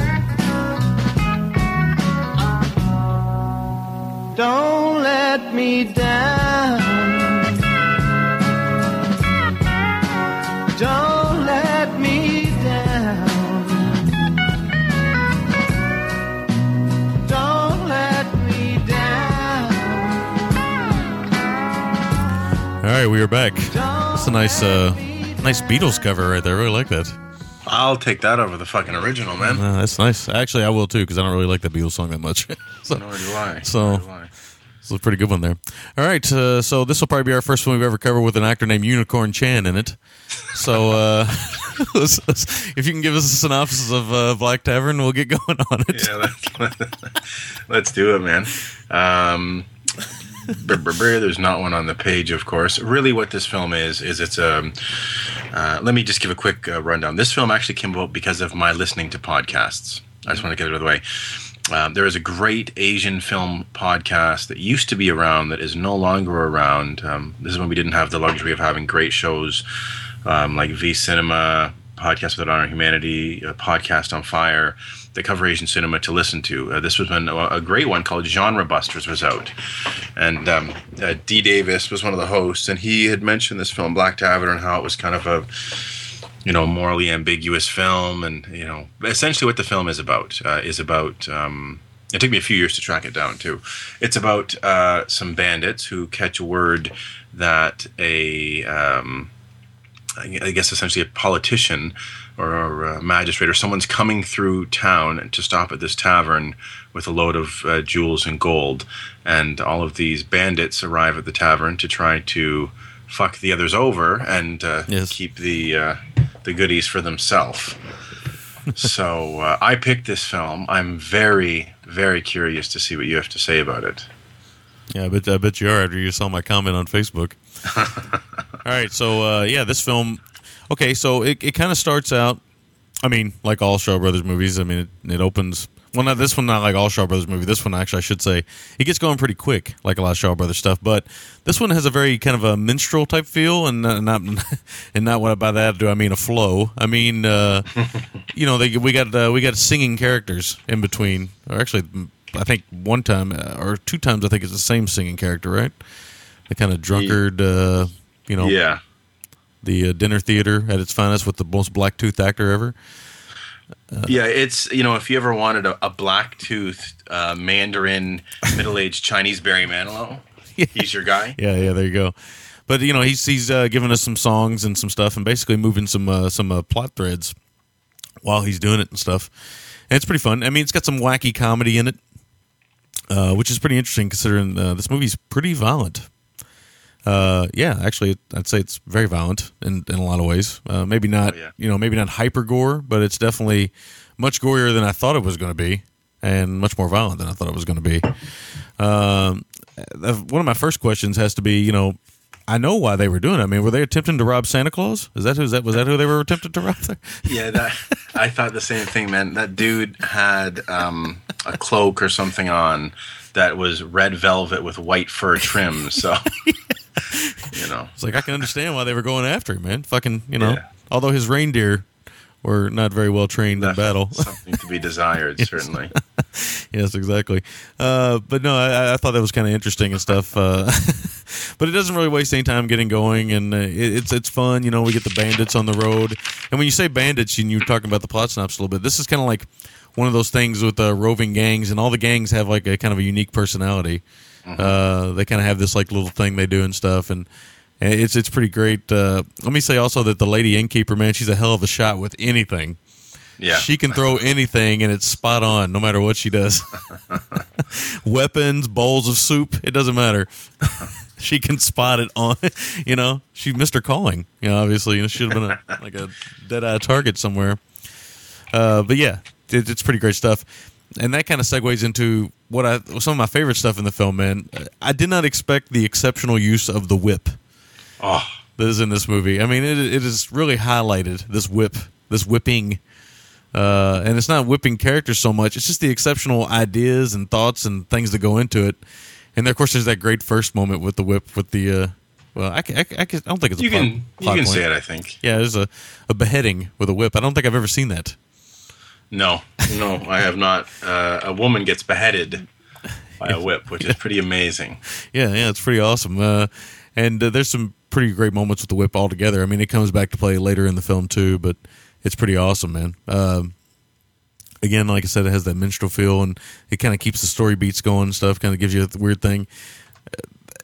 our characters, they all end up in this. And what I also like about this film, we say it's shot in, it looks like a mountain terrain where it's cold and stuff. So it has that really kind of nice feel of seclusion, this tavern. And obviously this tavern's a very dark place when they show up there. And the reason why I say that is, and this is, again, not a plot point, we get a couple cooks in the back. And, one of them brings up, a leg, a human leg. A very rubbery human leg, but still a human leg. And I'm like, what the fuck kind of movie am I watching? I didn't expect that at all. I mean, that came out of nowhere. And I was like, wow, this thing's going to be really dark. And of course, it never really gets that dark again, but that's not really explored. There's a couple comments made about it and stuff in the film, but it's very interesting. I just did not expect that at all. I don't know if you did, but I did not. I didn't. I'll tell you, I love how dark and how insane and gory this is in comparison to a lot of other Shaw Brothers films. Teddy Yip is the director. He didn't do much, but I'll tell you, I want to see everything he's done. He really is a guy that brought something different to the table as far as it being a Shaw Brothers film. The hook for me was, of course, it being morally ambiguous. Right. And on top of that, you get the stuff with the kind of black comic stuff with, perpetuating the whole fucking pork bun myth. Yeah, weren't we? Yes, there you go. Hey, this does taste like pork. Weren't we talking before with this film, and you were saying that you wanted to see if the Shaw Brothers Studios did some more horror-based stuff. Didn't that where this film kind of started coming up and we were talking about it off the air? Yes and no. Where it came from was you and I were talking about, again, just kind of chuckling about you being more Western, me being more Eastern. And then I said, you know what I love about Westerns that's lacking in Kung Fu films is how you have sort of anti-heroes or morally ambiguous stuff. It tends to be very black hat, white hat. And I said, one we got on the roadmap, Black Tavern, apparently plays into that. It's a little more gray hat than anything. So yeah, that's kind of where it came from. And this film is definitely gray hat. I mean, everybody in the film is morally, ambiguous. That's the best word to put it. I mean, everybody's out for something. I was looking through Unicorn Chan's filmography. Unfortunately, Unicorn Chan passed away in 1987. Horn was taken from him. He was never the same. Was one of Bruce Lee's best friends since childhood. Oh, wow. So, didn't know that. Wonder what Bruce Lee called him. Uni? I don't know. Yeah, horny? Probably not. Uni, horny? Unicorny? I don't know. Who knows? I had to clear my throat there. But that very interesting name. I don't know if anybody would name any kid Unicorn. But very interesting. Anyway, there's the film has some weird moments in it, man. There's some bun spitting, which was very Bugsy Malone-like. And Bukkake-esque. Yes. Very weird. We have some zombies in the film, which is a pretty great fun fight with the zombies and the violence in that scene and stuff. Very weird. The zombies also, when they move, they hop, don't they? When they hopping? They're hopping, I believe. A little bit, yeah, which is like a vampire kind of undead thing with Hong Kong films. It was very strange. Just very strange. But this film, I did not expect. This is one of those movies where, we do it on the show, and I think I know what I'm in for. And I start watching it, and I can't quit watching it because I'm like, what the hell are they going to do next? Because I didn't see that one coming. I didn't see this coming. I didn't see that coming. We got zombies. We got beheadings with whips. We got all kinds Double of crossing. all kinds of all insanity. these different warriors-esque gangs. Yeah, some crazy fight scenes. I mean, some wacky stuff. And not only is it choreographed well, the fight scenes, but it's also just kind of off the radar with some of the ideas they come up with the fighting and stuff. That's what I really liked about it was, you see a lot of these films, and we talk about this all the time on the show, a lot of these kung fu films. After a while, if you used to watch like 20 kung fu films in a row, let's be honest, after a while, fatigue. Yeah, they're gonna start running into each other, and you're gonna start to be like, oh, I can't watch another kung fu film for like a year. But this one, I have to admit, this one's totally different as far as that goes. And also, it kind of reminds me of From Dusk Till Dawn a little. With that kind of closed-in tavern insanity. I have to believe. We got to remember who wrote Dusk Till Dawn. I have to believe in some way that he's familiar with this film. I have to too, because there's a few other slight moments, brief moments in this film that I thought, well, he's referenced that in a film of his before. Yes. Like the whole circle swoop with the sword, and there's a few things. And the characters, they all have their own moves, and there's some badasses in the tavern. There's some not so badasses. You got your supernatural elements mixed in there. The only thing you don't have is the director acting. I don't think he's in the film anyway. I don't think. I don't think Teddy was in it. Sadly, it also doesn't feature Salma Hayek doing a striptease with a snake. Yes, unfortunately, that's not in here either. That is a shame. But yeah, I have to believe it a little bit, because it really is one of those situations where not as many people, obviously, but it's one of those situations where everybody shows up to a location thinking they got everything under control, and everything is actually not in their control at all.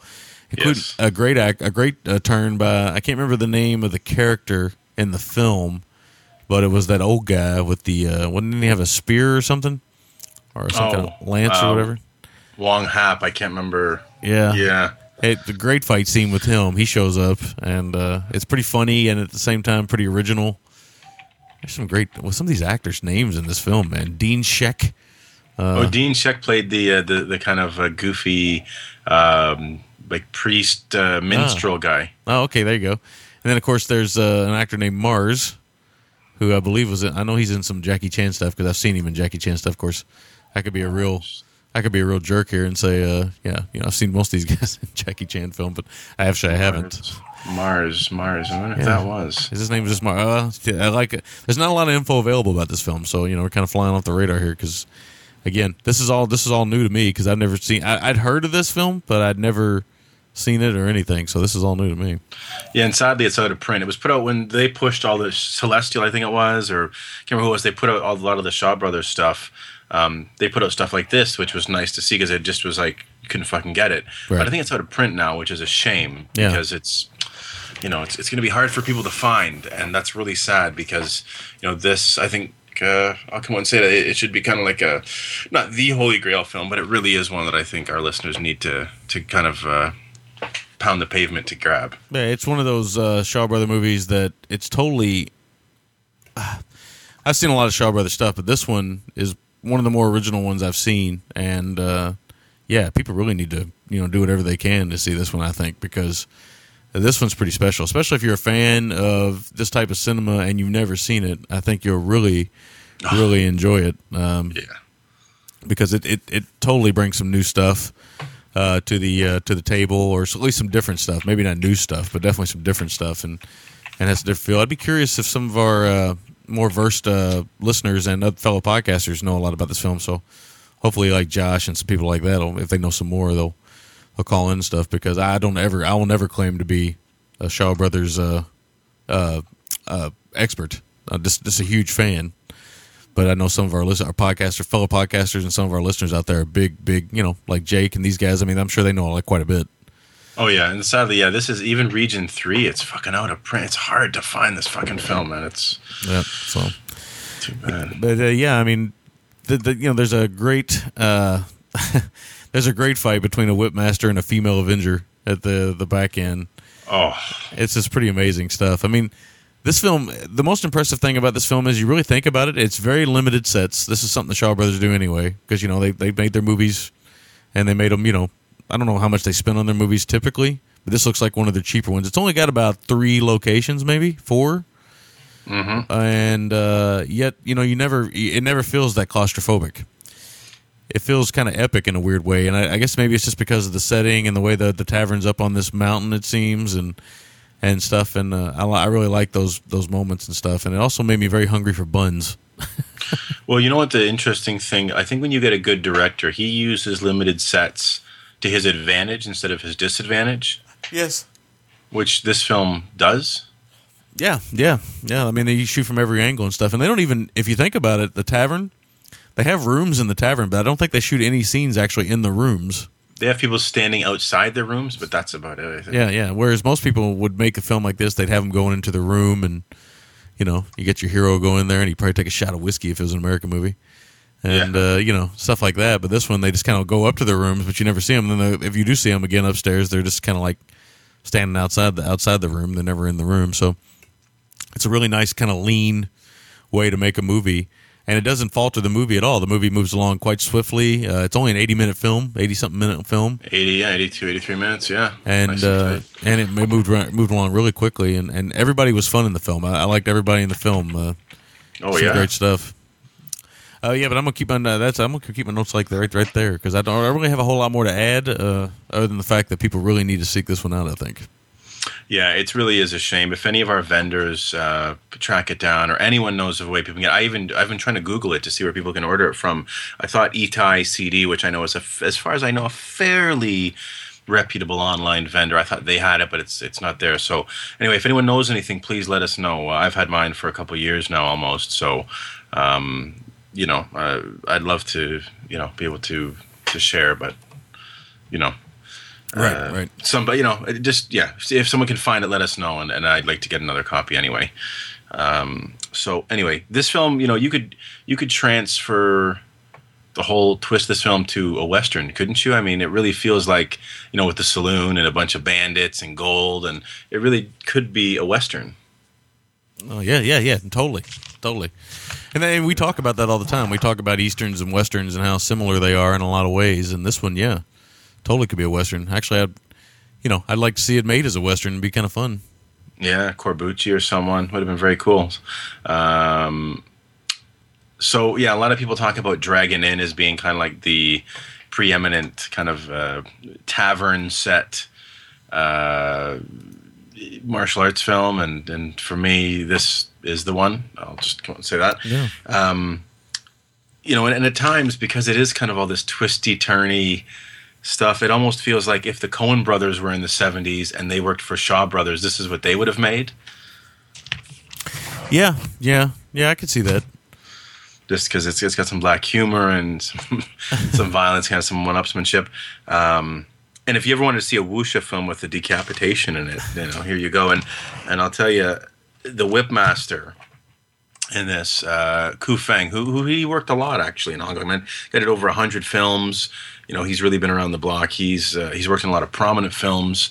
Worked with Cheng Che. I mean, he's really, on and on he goes.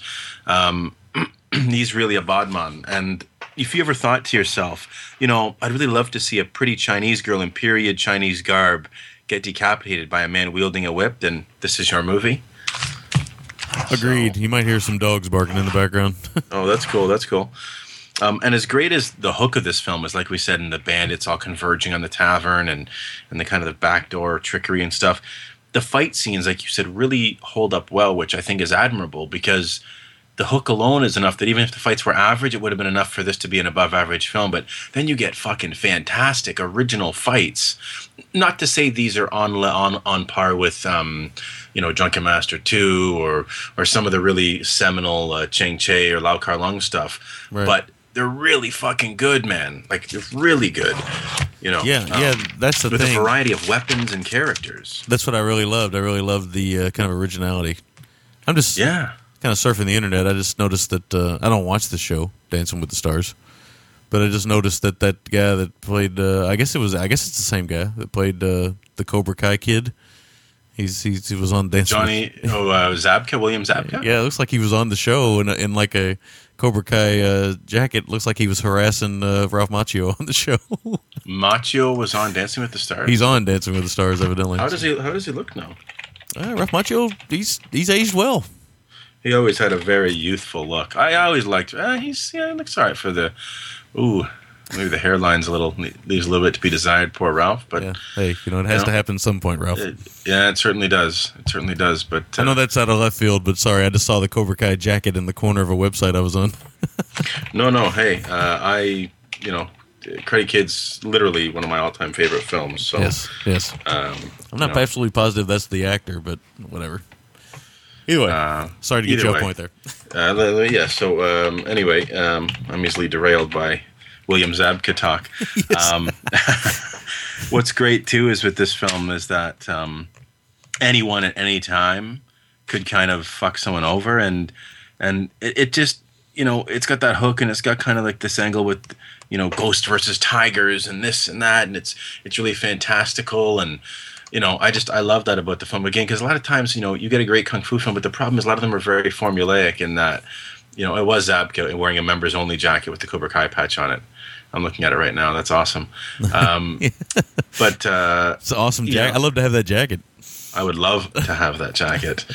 But a lot of times it's a very conventional, man gets humbled, he retreats and trains in solitude and comes back to right wrongs, or a man's teacher gets killed and he has to right some wrongs. This is so different from all that, and that's the great thing about this. Furthermore, if you've ever said to yourself and pondered a very specific thought, and that was, I'd really love a movie with a middle-aged Chinese man in a Viking helmet wielding a bow staff, fighting with an olive trench coat, and see him get outclassed in battle, then this is also your film. Yes. I mean, Viking helmets a go-go. It's pretty great. And, there's some great stuff in the snow. Some of the battles in the snow are really fantastic to look at. Lady Hermit's student. It should be said, this is sort of a quasi-sequel to the Lady Hermit. Cheng Pei Pei, who really paved the way for kind of badass females in films. I believe she started working or coming to prominence in the 60s. Come Drink With Me, which is one we're going to cover on the show down the line, and Golden Swallow. But her student, Shi Zhu, who I have to say is absolutely beautiful. Yes, indeed. Oof. I mean, she is a real fox, man. It's right up there with William Zabka. She is right up there with Zabka. She was, and hey, let's say this. I mean, that last scene where she takes on I can't remember what his name is, Ku Feng's character. Oh yeah. What a fucking epic battle. Most times you get this film, fight. Most times you get, like a 5-minute battle. This thing goes on for 15 or 20 minutes, man. It's just insane. Indeed. It is crazy.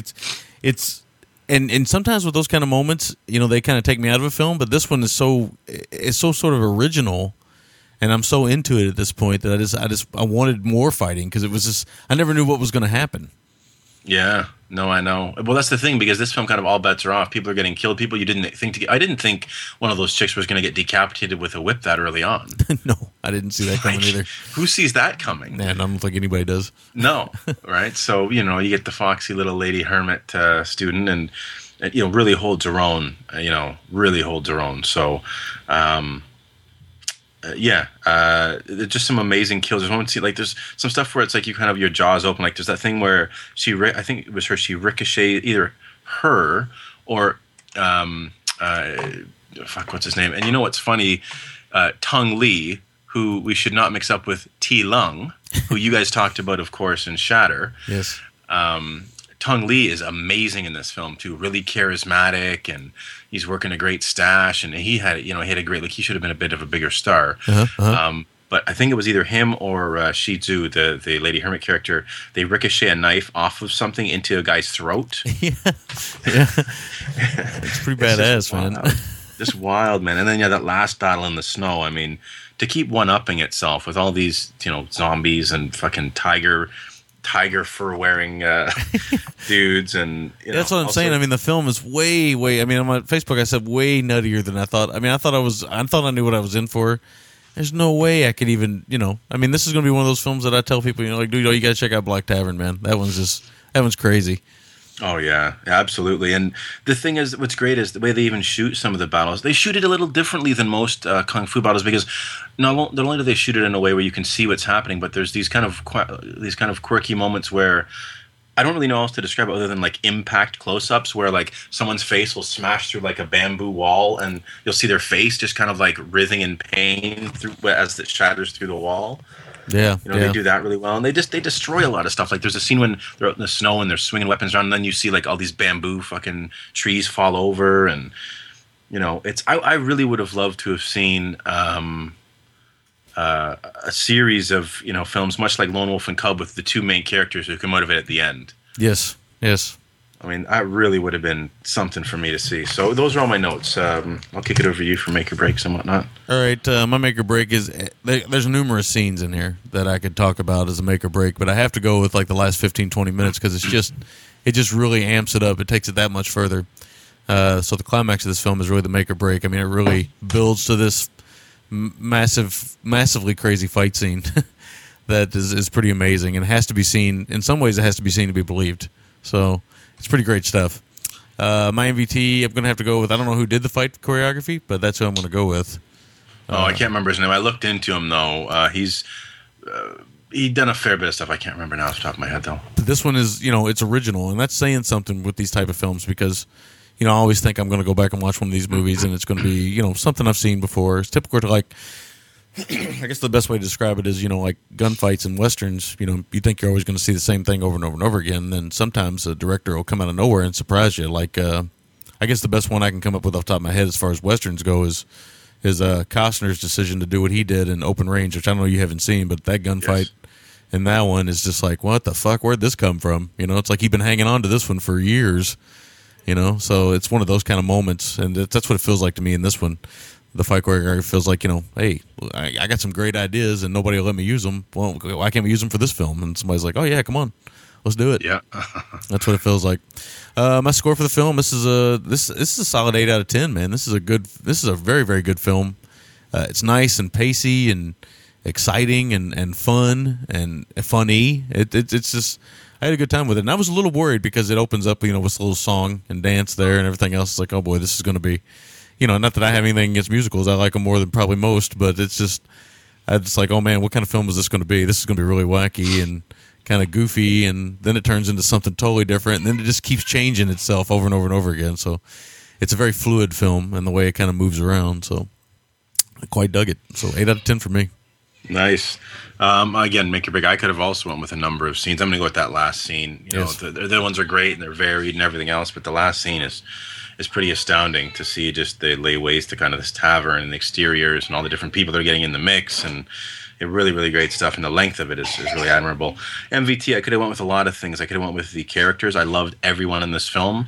I could have went with the fights. I could have went with the tone and how it was a little different and offbeat and more kind of nasty and down and dirty and kind of insane than almost any Shaw Brothers film. I'm just going to go with the setup itself. Like I said, that was the hook that got me into it, and that's the thing I find most interesting is, a bunch of bandits converge on a tavern to try to outwit and outfight each other as a shipment of jewels or gold comes into the tavern. So, and my score for the film is an 8.5 out of 10. This has absolutely become like a top 5 favorite kung fu film for me. Are you on the potty? And I'm not talking to Sammy. Yes, I am on the potty. Yes. I wish we could record from there, from the commode. But yeah, this man, I really, really love this film. And like I was tired as hell when it came on, and I just was energized, and by the end I was smiling, and I felt that energy you get when you really dig a film. Yes. I can't recommend this one highly enough to, I think even people that listen to our show that have they don't love kung fu films as much as we do. I think there's enough different stuff going on in this one that varies from the You Killed My Master on a revenge kind of vibe that they would definitely get into it. Right. It's not a simple, like a kidnapped child or kidnapped master or, family revenge type kung fu film. It's just a wacky fucking kung fu film. Hey, hang on, my son. You did it. Sorry, he just peed in the potty. Yay. All right. It plays music. So when I wait with bated breath for that tune to be played. Come here, give me a quick kiss. In about 15 or 16 years, you're probably going to be upset at me for announcing you peed in the potty on air. But yes. I love you. I love you. Mwah. We can't watch The Simpsons right now. Daddy's got to finish the show, and I'm not going to let you hijack it like you did last week. Show me this. Okay. Okay. I'm going to shut the door, babe. Yeah. Ooh. Okay. Yes, indeed. Okay, so did you give your score? You did, right? 8.5, man. Oh. Rock solid. Nice. All right, so that is our review of Black Tavern. We're going to take a short break and come back, and we'll talk about feedback. I heard pop music the other day at a restaurant. I was laughing. Yeah, I know. I always think about our show now when I hear it. All right, we'll be back right after this. Hi, this is Chris. And this is Frank. And we are from the Are You Serious podcast, and we are here with... Han Solo. I'm Captain of the Millennium Falcon. I think that's awesome, but I also think that I could do the same thing. What are you talking about? It's just great to have you here and to be able to talk to you, even with all the stuff I've said. Don't shoot it. So I guess just to let people know, we cover movies, video games, and we talk about politics, TV, and people who bother us. Basically, we just skewer pop culture in general. I got a bad feeling about this. I think the show is awesome. You should think it's awesome, too. Don't get excited. Frank can get a little full of himself sometimes. I know. The Are You Serious podcast is available on iTunes and at areyouseriouspodcast.com. You know, baby, I know you think we can make it all work out, but I gotta tell it like it is. And I don't want to make this any harder than it needs to be, so don't cry. Don't want to see your tears. Baby, it'll be okay. Don't want to see you cry, darling. All right, we are back. Getting a little funky this morning. There we go. Yes. All right, I have... my wife brought me home some breakfast here, and it looks like it's the very unhealthy yet very tasty McDonald's McGriddles. Ooh, nice. So I will be eating those while we're doing feedback. Apologies in advance. Okay, I'll read some emails. I'll let you enjoy that brekkie. Yes. Let me actually add this to our blog. You have to ask Dad because I think that you deserve. Nice. I think my son's hustling my wife to buy him a toy for peeing. We've been going broke, man, buying more Thomas trains every time he's sitting on that thing. Money well spent. Money well spent. Oh yeah, absolutely. Do you want to mention the OMG sale now? I guess we can probably wait, or do you want to mention it now just so we don't forget? Go ahead and mention it now. Let's go ahead. Okay, so good friend Martin, of course, he of OMG-entertainment.com fame, and one of our friends that we covered City Living Dead through him last week. He is preparing a massive sale that's going to start this Friday, which is I guess the 8th or something like that. I don't know. I don't have a calendar in front of me. It is the 8th because the 9th is my birthday. That's right, man. That's right. Oh man, I got to remember to. Okay. Oh, don't worry. Facebook will remind you. Yeah. No. True. But good stuff. But no, they're going to have a big sale. More than 30 titles on this set are going to have up to 60% off, and some prices are going to start at $2.99. So head over there and check out the bonanza. Mm-hmm. Also, another good friend of the show, Giles, has asked us if we can, and we'll throw this out on Twitter and Facebook and stuff as the time comes on. Keep a lookout because there is a fake Grindhouse trailer that may end up on the Hobo with a Shotgun DVD release, and it's a British one for a film called Daddy Cross. So we're going to post that when the time comes, so check it out and vote for it if you can. Nice. I want to thank Greg, who, he doesn't write to us often, but when he does, he comes correct. He sent us a great music video of Janet Agron doing maybe the worst dancing in the history of mankind to a song. I think it's called Teddy Bear or something. It's pretty incredible. Yeah. It looks like it was like a Eurovision type show, and I'm gonna convert that to MP3 so we can play it on the show one week. Yes.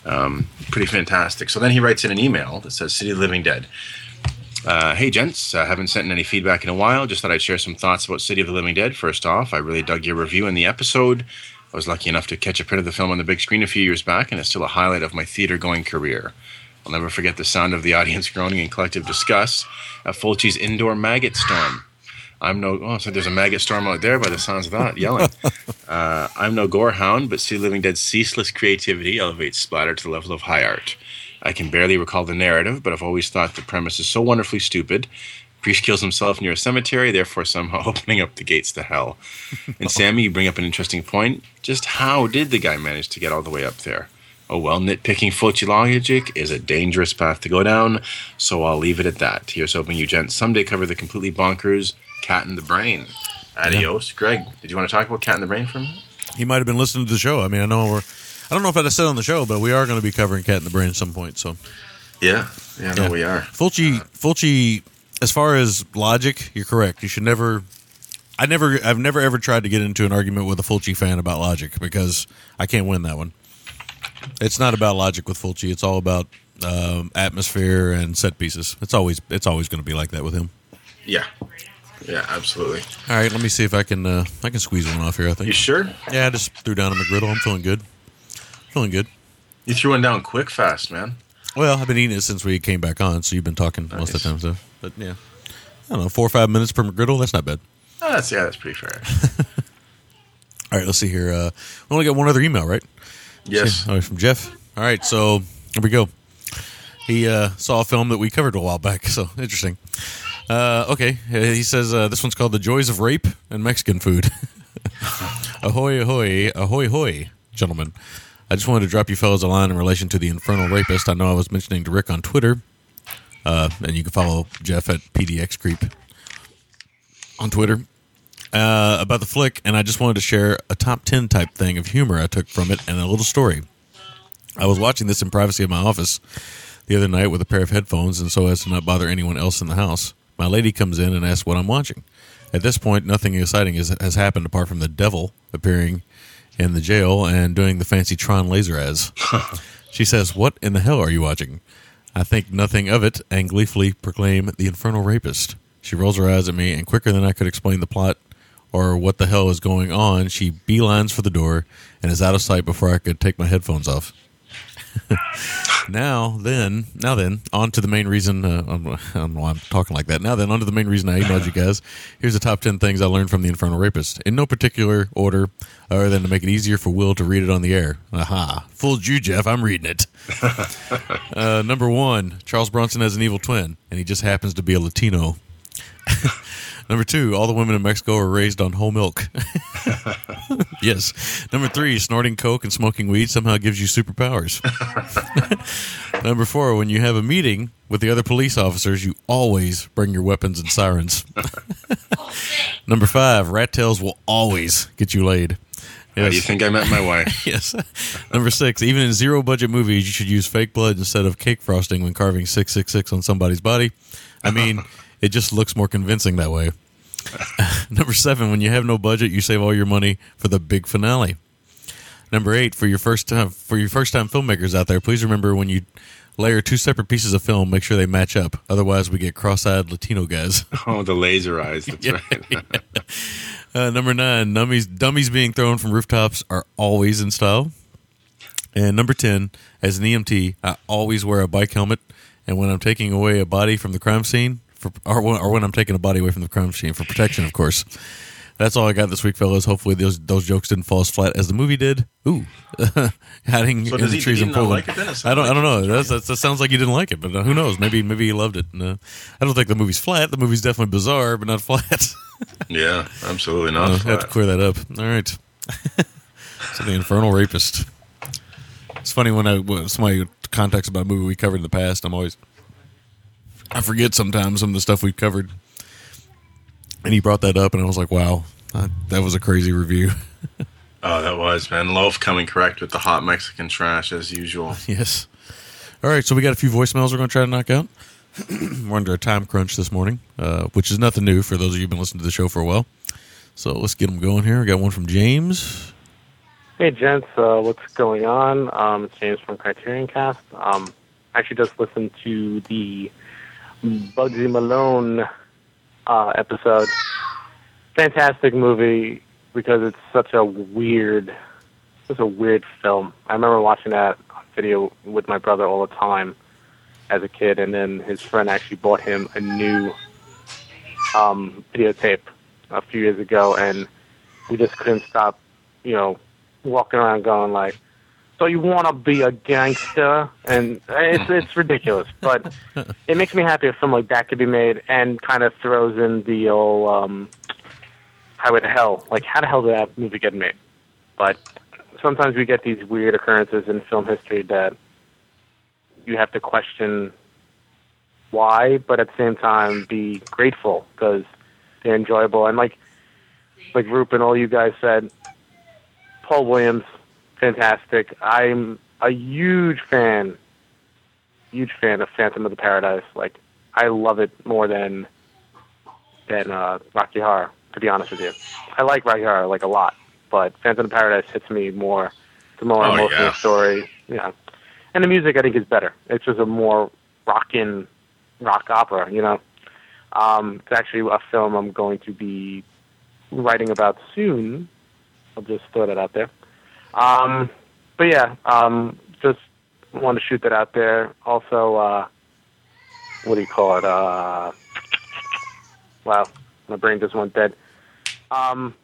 Yeah, so thanks for, the feedback towards me.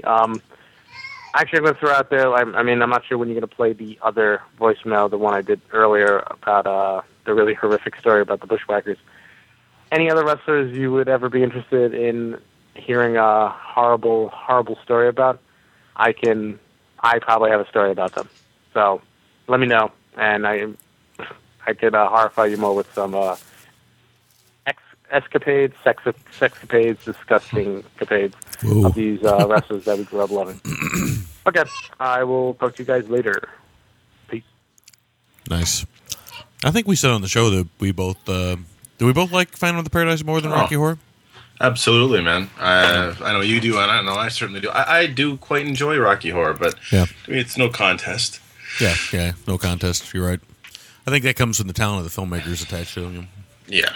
Rocky Horror is definitely a cult film, but I don't think it's a well-made film. But hey, Phantom of the Paradise, on the other hand, is a cult film and a well-made film. Yes. All right, is anything else you want to add to that one? I don't. Any wrestlers, we're fine with any of them. And James actually sent in. I still have voicemails from James that we'll probably won't get to today, but we still have some more to get to. So I think he's another wrestling story in there. Yeah, there's the one, I think, Martel, and I know there's a couple of things still in the mix for us from him. Mm-hmm. All right, next voicemail. There we go. Hey, gentlemen, this is Deb from Girls on Film Radio. I just finished listening to the Kiss Meets the Phantom of the Park episode. I absolutely loved it. When I was a little kid, my oldest brother was really into Kiss. He just loved them, although I would say thankfully he never did the dressing up in makeup or, dragon's head high heels or anything like that. Thank God for small favors. But yeah, I was exposed to more Kiss than probably any 6-year-old little girl ever should be, much to my mother's great consternation. But yes, Gene Simmons also scared the absolute holy crap out of me when I was little, and my brother took great delight in making sure I could see him as often as possible. Like, I did get to watch Kiss Meets the Phantom of the Park with my brother many, many times, and I'll never forget the one time I was in my room coloring or, whatever in the hell little girls do, and he started yelling at me. He's like, Dad, come in here, quick, it's Strawberry Shortcake's on TV. So I run in there in the living room just in time to see Gene Simmons spitting up blood. Turns out my brother was actually watching a Kiss concert. And, just like you were saying, nightmares for weeks, and my mother was not happy, but I have a great deal of affection for that movie. Yes, I remember the scene where they're sitting by the pool in chainmail and black capes, and it's so awful, and the Kiss foo. I mean, even for a movie that was supposed to be cheesy and bad and just a good time, that was awful, just awful. My brother seems to have grown out of his Kiss phase. I think Gene Simmons' reality TV show kind of killed the last little remainder of his adolescent Kiss love. But anyway, awesome analysis of that movie. It was spot on. All right, talk to you guys later. Bye. All right, Daddy, I got Thomas. As always, yes. Thomas. Nice. Sorry about that, Deb. We decided to yes. That's awesome. I love hearing stories like that about how she was 6 and she got exposed to far more Kiss than a child. You know, having an older sibling, you know, typically you hear that sort of stuff happen. Yeah, I was around. I had friends that were older. Well, I didn't have friends that were. My best friend, he had older cousins, and his older cousin would come to visit, and they would they throw Kiss on us and stuff like that, stuff that we weren't supposed to be watching or listening to, supposedly. I saw Kiss Meets the Phantom Park on recorded videotape first time I saw it. It was early days of VCRs. So when we watched it for the show, I wasn't too surprised of the quality of the film, because that's pretty much the quality I always saw it at. So, for sure. Yeah. For sure. Interesting stuff. And also, William and I and Miles and Roop and Alex, all of us, we all sat around the pool like that. Matter of fact, we keep all of our capes in the pool house. Well, we don't say it's bikini season. We say it's chainmail tunic season. So exactly. Gets a little hot, but we're slaves to fashion. Yeah, we look cool. That's all that matters. Exactly. All right, next voicemail. Here we go. Hey, Big Will and the Samurai. It is I, Tom DJ, calling you straight out of Brooklyn from Better in the Dark Studios. I just listened to The Kissing Zone. Now, I was never a member of the Kiss Army. I really never cared for Kiss. Still don't, now that they're just basically a giant money pit that they urge their fans to jump into. But it was fascinating hearing your review of the Phantom of the Park, but that's not why I responded. I'm responding, of course, because you made a comment about a film called License to Kill. And I had to defend it a little bit. Now, I'm not going to say right up front, I don't think this is a good film at all. It is definitely probably one of the lesser Bonds, but it's not the worst Bond film ever made.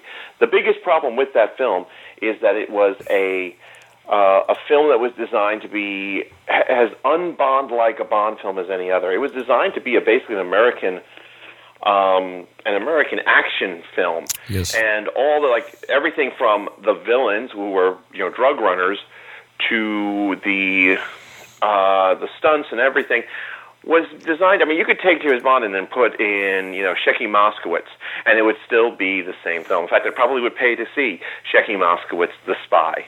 But it's not the worst Bond film ever made.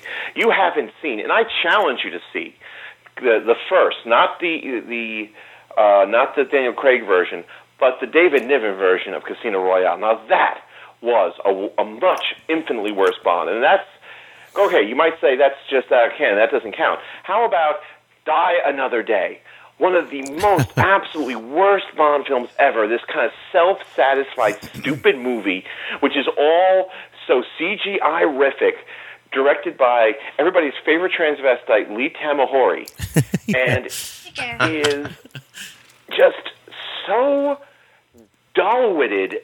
It's unfun. And, of course, on top of that, we have to deal with the fact that, Holly franchise killer Berry, who, by the way, has killed 2 franchises in her history with her whining and obnoxiousness. I guarantee you that she had written in her contract when she signed on to play Jinx that she had to have as many action sequences as Bond, and it features, of course, I mean, it's just hideously written. It's written by Purvis and Wade, who wrote the last couple of Bond films.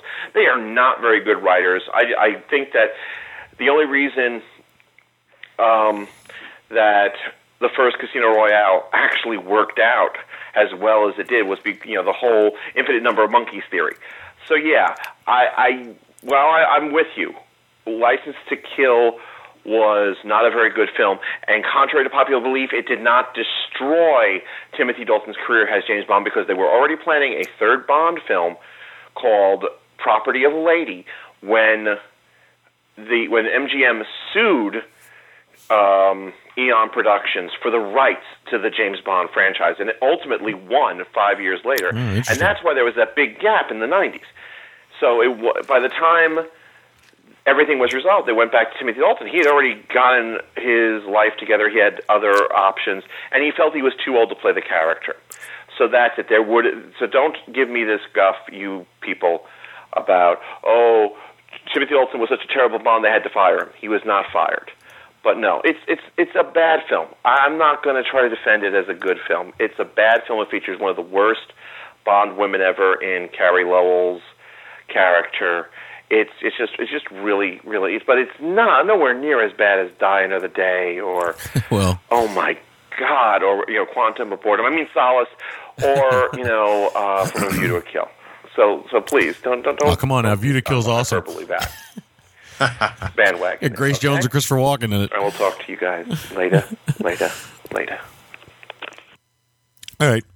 I can see where he's coming from. I like Dalton as Bond. I think I said that, but I just think the film's kind of a mess. But okay, agreeable. You got 20-something films in the franchise. I got, it probably isn't the worst film. There's no doubt about that. But Halle Berry is a franchise killer. Okay, she killed some of James Bond. But what else did she kill? What other franchise was she in? Catwoman. I guess so. What else did she kill? Maybe there's something else in there, but yeah, I can't think of anything else off the top of my head. The Flintstones, maybe. I don't know. What did she play? The secretary of Slate Industries or whatever it was. Yes, I think so. Yes. As always, she looked great, but the acting wasn't good. Yeah, I got to say, man, I've always wow. Thanks. I appreciate that more than you know, man. It's going to be loud in here for a sec. Man, give me a kiss. Love you. The Terrible Twos. The Terrible Twos, that's right.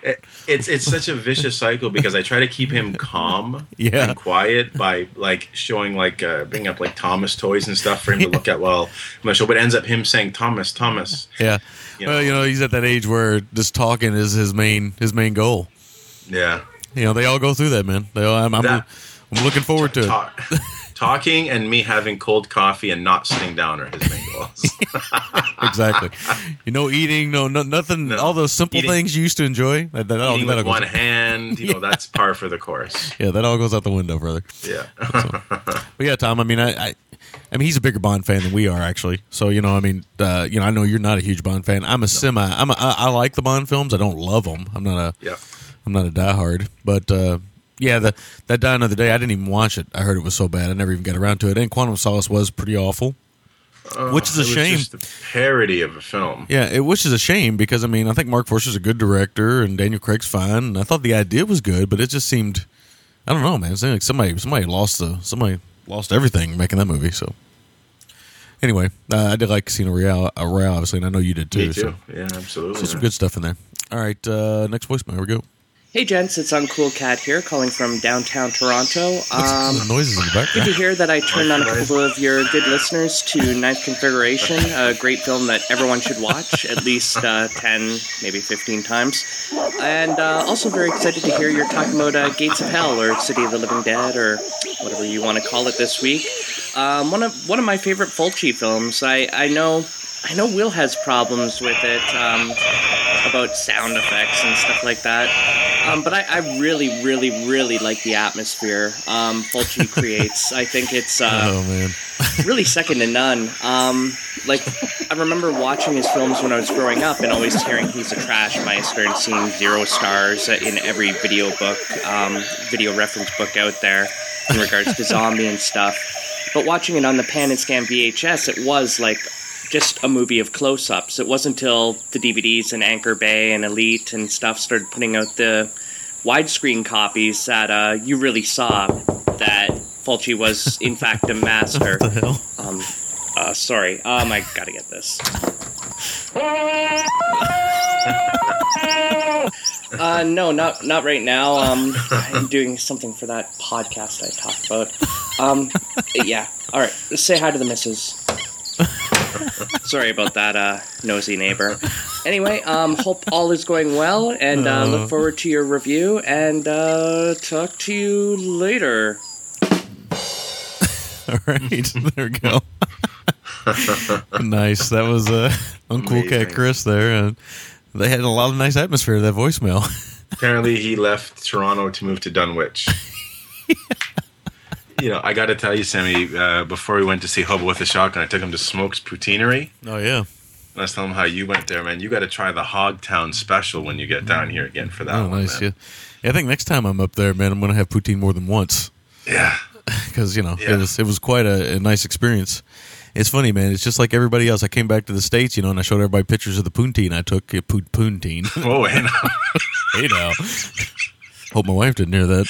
Anyway, I took pictures of the poutine that we ate, and everybody's like, "Oh, that looks disgusting." I'm like, hey, "Trust me, guys, it's awesome." And they're like, "Oh," because they're just not used to seeing it, Oh man. Or maybe the poutine. If it looks anything like that, you got problems, and it's not going to taste very good. I can assure you. If I can be crass for a moment. Well, some of those cougars, it does look like roast beef down there. It certainly does, man. Talking mid-thigh drapery, man. I'm gonna come back up there, man. Go to Montreal and open me up a little eatery called Smoke's Poutine, and you can just call me Smoke. Yeah, exactly, man.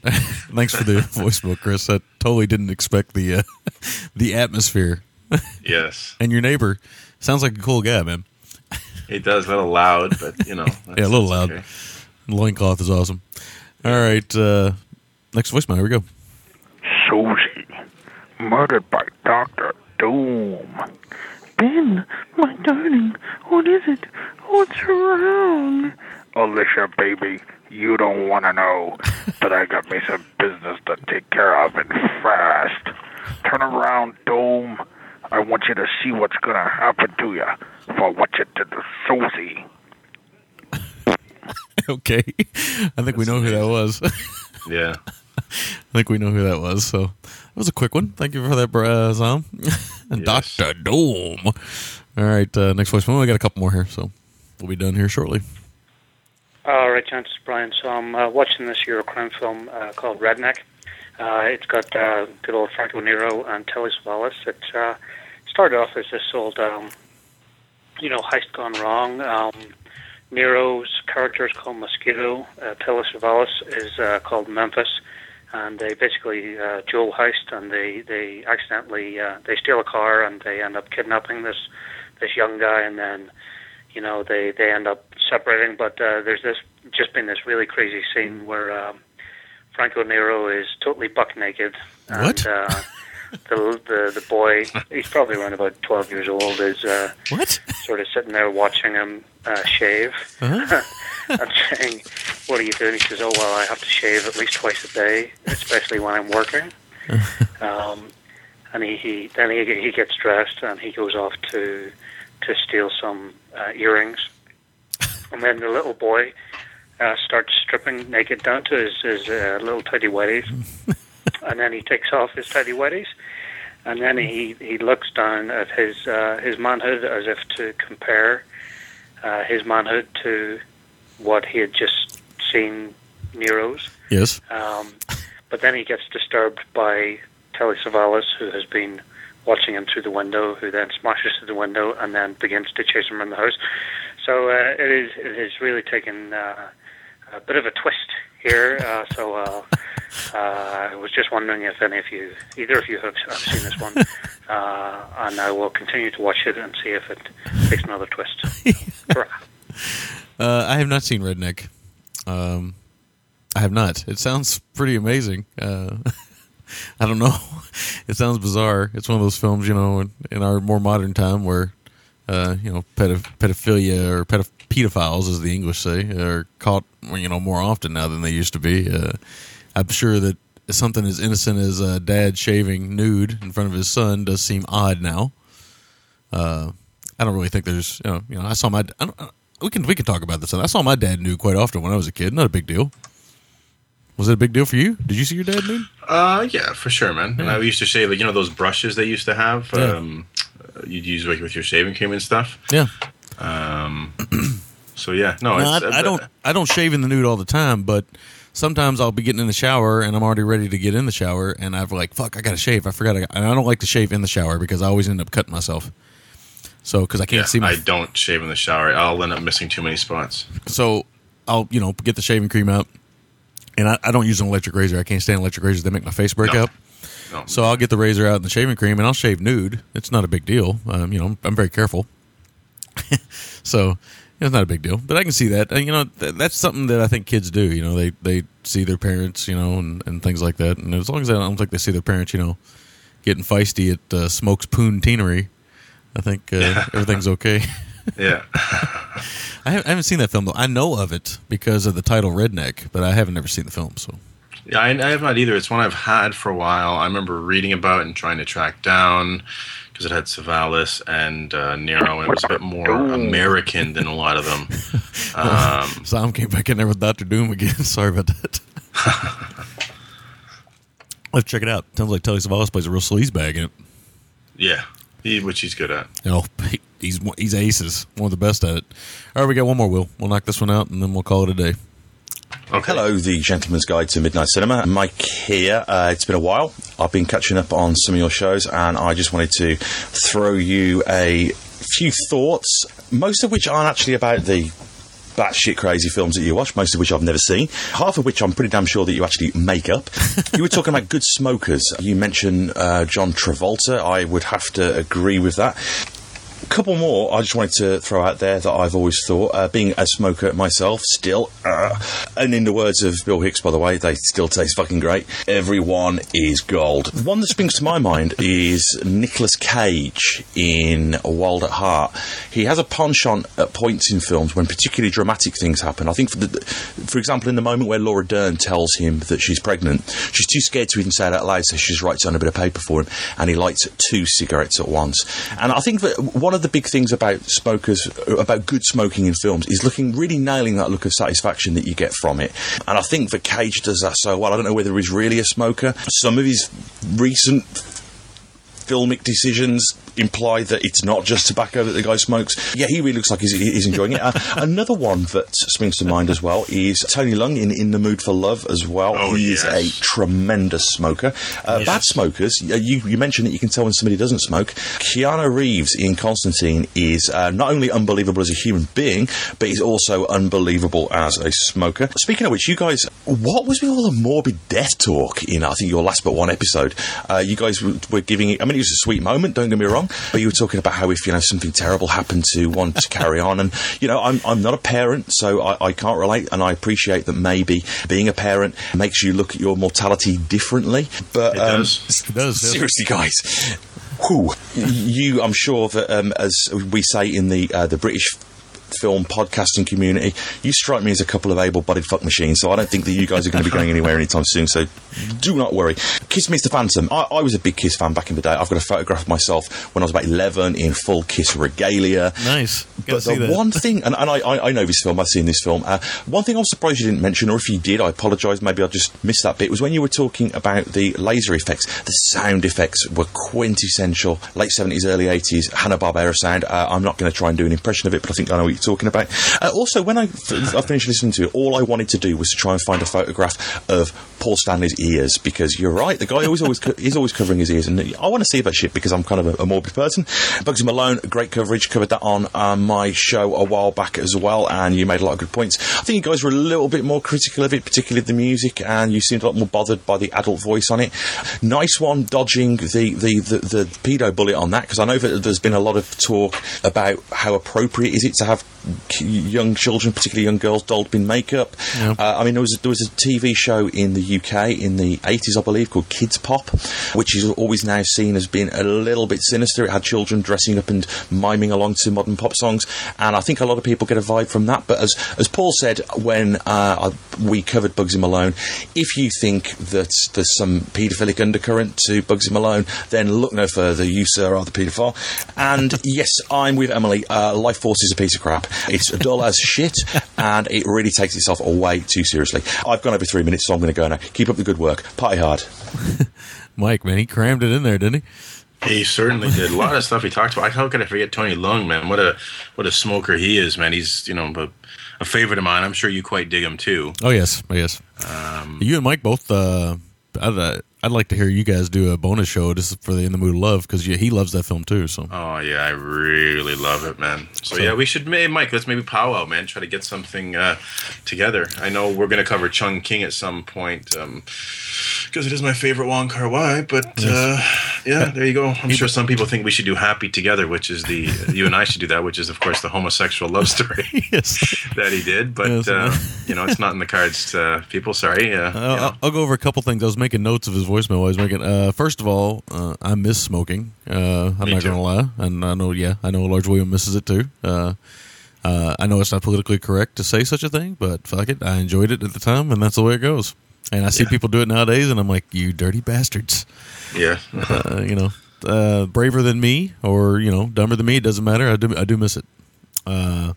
Smokers in film. He's mentioned a couple. I don't know if we mentioned Anthony Wong.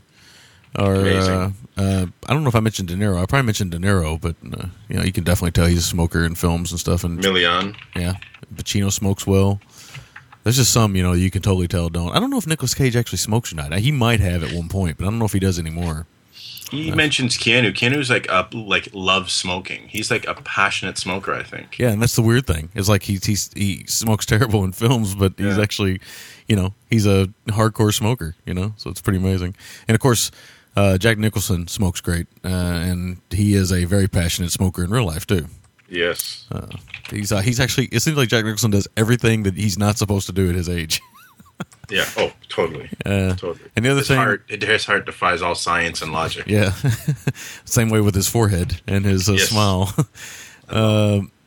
Kids in makeup. Yeah, we've dodged the pedophile bullet because I don't even, as Mike said there, and Paul said, if you see that kind of stuff, then maybe you should look no further than yourself, because I really don't. I think kids playing dress up is totally normal. Yeah, I do too. I think when you get into the pageant with little girls, becomes creepy to me. Yeah, it gets a little dark. Really, the darkest stuff about that stuff always has been the parents to me. It just gets really, really weird, really, really quick. But again, whenever I see a kid in makeup and a dress, I don't think, the awful things. I just think, oh, it's cute. Kid wants to play dress up, be like mom or be like a movie star. Mm-hmm. But maybe that's just me. No, I agree with you totally, man. I never got that vibe from Bugsy Malone. I know people get that vibe from the Brooke Shields early film, Pretty Baby, but that's because there's actually, prostitution in there, and I believe she's somehow involved in it. I can't remember, but anyway, I mean, you can go darker than Bugsy Malone. Bugsy Malone's certainly not dark. We could have hit those angles because the Bukkake cream pie guns we did mention those. But anyway, that is the feedback, and that is the big show. Yes, that is. So let's get into our pleasantries. Program for Japan is still going on, where if you donate $50 or more to a reputable charity for Japan relief, you can program an episode of the GGTMC and even beyond it if scheduling permits. Check out our sister shows, Show OTC. I know OTC is going to be on maybe a little bit of a hiatus here soon. They're coming down the pipes for Bill and Mel to have their glorious baby. Yeah, that's literally coming down the pipe. Yeah. Actually, they're still going to put some stuff out because they're recording stuff ahead of time. But, yes. As always, Bill, prepares and makes sure people can still get their fix. Yes. Which is good. Check out all of our friends over at Palaver, Girls on Film, Family Movie Night. I mean, I could go on and on. So many dear friends over there. For those that listen to our show and we don't mention you, we do that collective thing. We're very sorry. We do love you. It's just, we got a page full of things here we're trying to cram in for people. Yes. Paleo Cinema, Action Attraction, Better in the Dark, Hammockis, of course, with a good friend Brian. I listened to the Shatter episode you did. It was great. Did you like the accent. Yeah, did you love the Christopher Lee? Latin with a British accent by way of Kentucky. It was well done. That was great. The laughter, you can hear us chuckling because neither one of us know what the fuck we're doing at that point. Oh yeah, no, it was great, man. It was great. Married with Clickers, Criterion Cast, a podcast about honor and humanity, projection-booth.com, V-Cinema, and then of course blog paracinema.net, our favorite couple in the NYC, putting out the magazine for discerning genre fans, nightmaretheater.blip.tv, and of course our blog, thegtmc.blogspot.com, cinemasatori.wordpress.com. Then of course these are all, as far as I know, .blogspot.com. Playground of Doom. Sorry I haven't mentioned it, Dusty. Anyone else I've forgotten along the way, I just forget. It's not personal. If you want me to add you to the blog roll, you're a friend of ours, let me know, please. Rupert Pupkin Speaks, Deadly Doll's House, Chuck Norris Ate My Baby, The Lightning Bug's Lair, Fist of B-List, Scared Shiftless and Shasta, Moon in the Gutter, Chimp Talk, and beyond that, we have our vendor, Diabolic DVD, who we're going to be covering something from in 2 weeks. It was going to be this upcoming week, but you'll hear why not in a moment. Check out CDB, that's Cinema-DE-Bazaar, all your hard-to-find genre needs over there. Promo code GENTLEMEN for 10% off your orders. OMG-entertainment.com. Martin's got that Bonanza sale going on, 60% off. $2.99 for some titles. Martin, we apologize in advance if we've somehow lost something in the translation with the prices you're offering. Yes. GGTMC 10 is 10% off your orders there. Camera Obscura, that's camera with a C, Obscura. That's who, of course, put out today's film, So Sweet, So Dead. And if anyone finds, again, Black Tavern from an online vendor, please let us know. There's also iTunes, Facebook, Twitter.com, which is /GGTMC, Large William, Pickleloaf 10, Uncool Cat, and the mighty Bob Freelander. Yes. And of course, the donate button is on our site. Other than that, we were going to be covering something next week, which is going to wait a week. You have some things you have to attend to, so unfortunately we're going to be sans Sammy tomorrow. Next week. That's next week. Yes. So we're going to be doing something potentially with the Uncool Cat. Nice. That we'd talked about. So I don't know if you want to just touch on that or anything. No, I just let everybody know that I'm on baby duty next week, and there's really just no sound way to do the show without being interrupted. As you guys know, I mean, he's then 9 months old and full of fire. So yeah. And he's still going through some things, so growing pains. So some days are better than others. Oh yeah. But the main thing is, again, can't do the show with him. He's got those paws going 100 miles an hour and deceptively strong as they get really quickly. Just ask my lip, which has many cuts in it from him grabbing my face. Oh yeah, that's like Braden now said the same thing. Man, he busted my wife's glasses. Oh yeah, and mine takes my glasses off all the time. I mean, he gets them before I even have a chance, man. Yeah, he's good, man. I get a finger up my nose, and he's gripping. He's got kung fu grip. But my favorite part is, and this is definitely a parent thing. My favorite part is when he spits up and I don't know it, and he's got it in his hand, and he sticks it in my mouth. Oh yeah, that's a pleasant experience that I implore everybody to enjoy. Yeah. Yummy. Oh, for sure. It's it's a handful, man. But it'll be a week off, and I'll be back the following week, so it'll be okay. Yes. So in saying that, and this is of course pending. It's too early for me to call Chris and approve, his scheduling with ours next week. So I'm going to tentatively say this is what we're covering next week. If we don't cover these two films next week, one time when Chris is on, we will cover them.